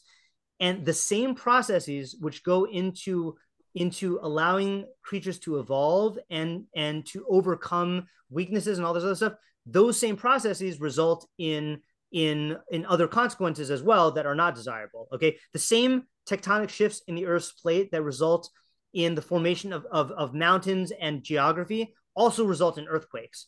So I think the uneducated person wants to say, well, why can't God just make it so that like the earth does what it does and no one dies in earthquakes? Or why can't God just make the human body that, that it has cells and there's no cancer? The Rambam says, if you want to be a physical creature, but you also want to have skin that is impervious to harm and all this other stuff, you're wishing for the impossible. So the idea is that only when you truly internalize this idea that you can't believe that God can do the impossible, will you be able to succeed in answering the question of why bad things happen to good people. And that's a step that people are not willing to take or don't know that they can take. So that's why I teach this. And it takes a lot of, this is a much larger context than we had in the share tonight, but I think that this is a critical thing. You will not be able to understand or accept God's justice unless you realize that there are things that are impossible. And by the way, just go back to Reb David Gutman. Yeah. We got a lot of good feedback from that episode, and we're also going to be interviewing his son soon, God willing. So cool. Okay, good. Fun, yeah. Yeah. But, I mean, I actually want to ask one last question. Sure. And maybe it's not so, maybe it is relevant, not relevant, but there is this idea, that people have today that God is one with the world, right? The world is God and God is the world. Right. And he is not only immanent, but he's also transcendent, and so on and so on. Panentheism. So that what about that argument from a logical perspective? What are the flaws in that from a logical perspective, from the Jewish perspective, classical Jewish perspective? What is the problem with believing that? That would be a whole nother share. We can do that one, right? Yeah, we can do that. I don't know if you're willing. I don't know if you're willing to, but I'd have to educate myself more on that. I think there are probably more qualified people on that one. That one didn't come up so much in high school. Yeah, I did give you a share once on hamakom, and a hamakom is not panentheism. Maybe we can revisit that topic at some time. Sure. Rabbi Schneeweiss, I have to say to you, your presentation, your thoroughness, your leaving no stone unturned, your ability to formulate things. It was really incredible. Okay, thank you for giving me the opportunity. I learned so much right now. This was like 4 years of college condensed. Look, I said that there are a lot of things that I'm not. I am a high school teacher, and when you're a high school teacher, you really have to break it down into very clear steps. I learned that from my Rabbi Moskowitz, but like that, it has to be clear, and you have to like spell everything out. And so if that worked, then that's great. And I just want to add, just as at the end, that if any of your listeners have questions, feel free to email me at rabbischneeweiss@gmail.com. Okay, you can look at the spelling. I always, it's funny, every time I would teach high school, the first assignment in every class would be for them to email me. And there will always be students who spell Schneeweiss wrong. Okay, Schneeweiss. And they'll swear that they spelled it right. But I point at it and it's wrong. Okay, it can't both have 3 S's and 2 S's at the same time. That's a contradiction. Okay, even God can't spell my name correctly. Okay. And I also want to point out, and you said I can plug stuff, so I'm just going to plug all of my stuff here. Oh yeah. Okay. And you can find these links on any of my content at the bottom, but my Substack is where I write stuff. rabbischneeweiss.substack.com. Right now, I'm only doing a 1-page article every Friday, usually on the Parsha, but during the summer I write more. And this coming year, I hope to write a lot more. I have my Patreon, which is how I eat food and have an apartment. Patreon.com/Rabbi Schneeweiss. My YouTube channel is where I post all the videos of the shiurim, I guess, except this one. Although maybe we can find some way to get this. So when you post it on your channel, I can also post it on my channel. I don't know if that's politically correct or whatever. Yeah, of but YouTube.com/Rabbi Schneeweiss. All the shiurim are recorded on Zoom there. I am dabbling in Instagram. This is coming out in a month, and hopefully by that time I'll be much better at it. But I'm experimenting with Instagram. You're actually way better than I thought you'd be at this point. So. Okay, good. All right, I'm trying, and I'm not really. I tend to devote much more time to it in the summer, so we'll do that. I have 5 podcasts. The Stoic Jew podcast is where we explore the relationship between Judaism and Stoicism. That's the only podcast that's a true podcast where I make episodes specifically for that. All the other podcasts are just where I upload recordings of my shiurim. Machshava Lab is all of my Jewish philosophy, all my chumash, all of my miscellaneous stuff, my Pirkei Avos. Mishlei podcast is where I upload all my Mishlei shiurim. There's over 420 Mishlei shiurim and counting. Rambam Bekius podcast is where I have a daily, 4 times a week Rambam Bekius shiur, which is really more Bekiyun. I have a Tefillah podcast where I put all my Tefillah shiurim and all of my Tehillim shiurim. My old blog, which has over 400 articles, is kolhasridun.blogspot.com. I'm migrating that to the Substack, but it takes a long time. And then for all of my content, I have a WhatsApp group that is a one-way WhatsApp group. So you're not going to have discussion there. It's just whenever I post podcasts, videos, articles, or shiur announcements that are open for everyone, I'll post it in the WhatsApp group. So that's what I have right now, and that's where you can find all my stuff. If anyone has my number who's listening, message me and I'll give you access to his WhatsApp. Okay. Yeah, thank you. First of all, you just contradicted your whole thing, because you said something can't be in multiple places at once. But just judging by the list that you just showed me, you must be in a million places at once. Yeah, I know. It's this is incredible. Yeah, this is one of those things that's impossible. That's not impossible. It's improbable. But yeah, it's improbable. Yeah. So and I actually came to my mind, as I said before, the question of panentheism. But we're gonna have Rabbi Maruf, God willing, on dedicated to that. And okay, good.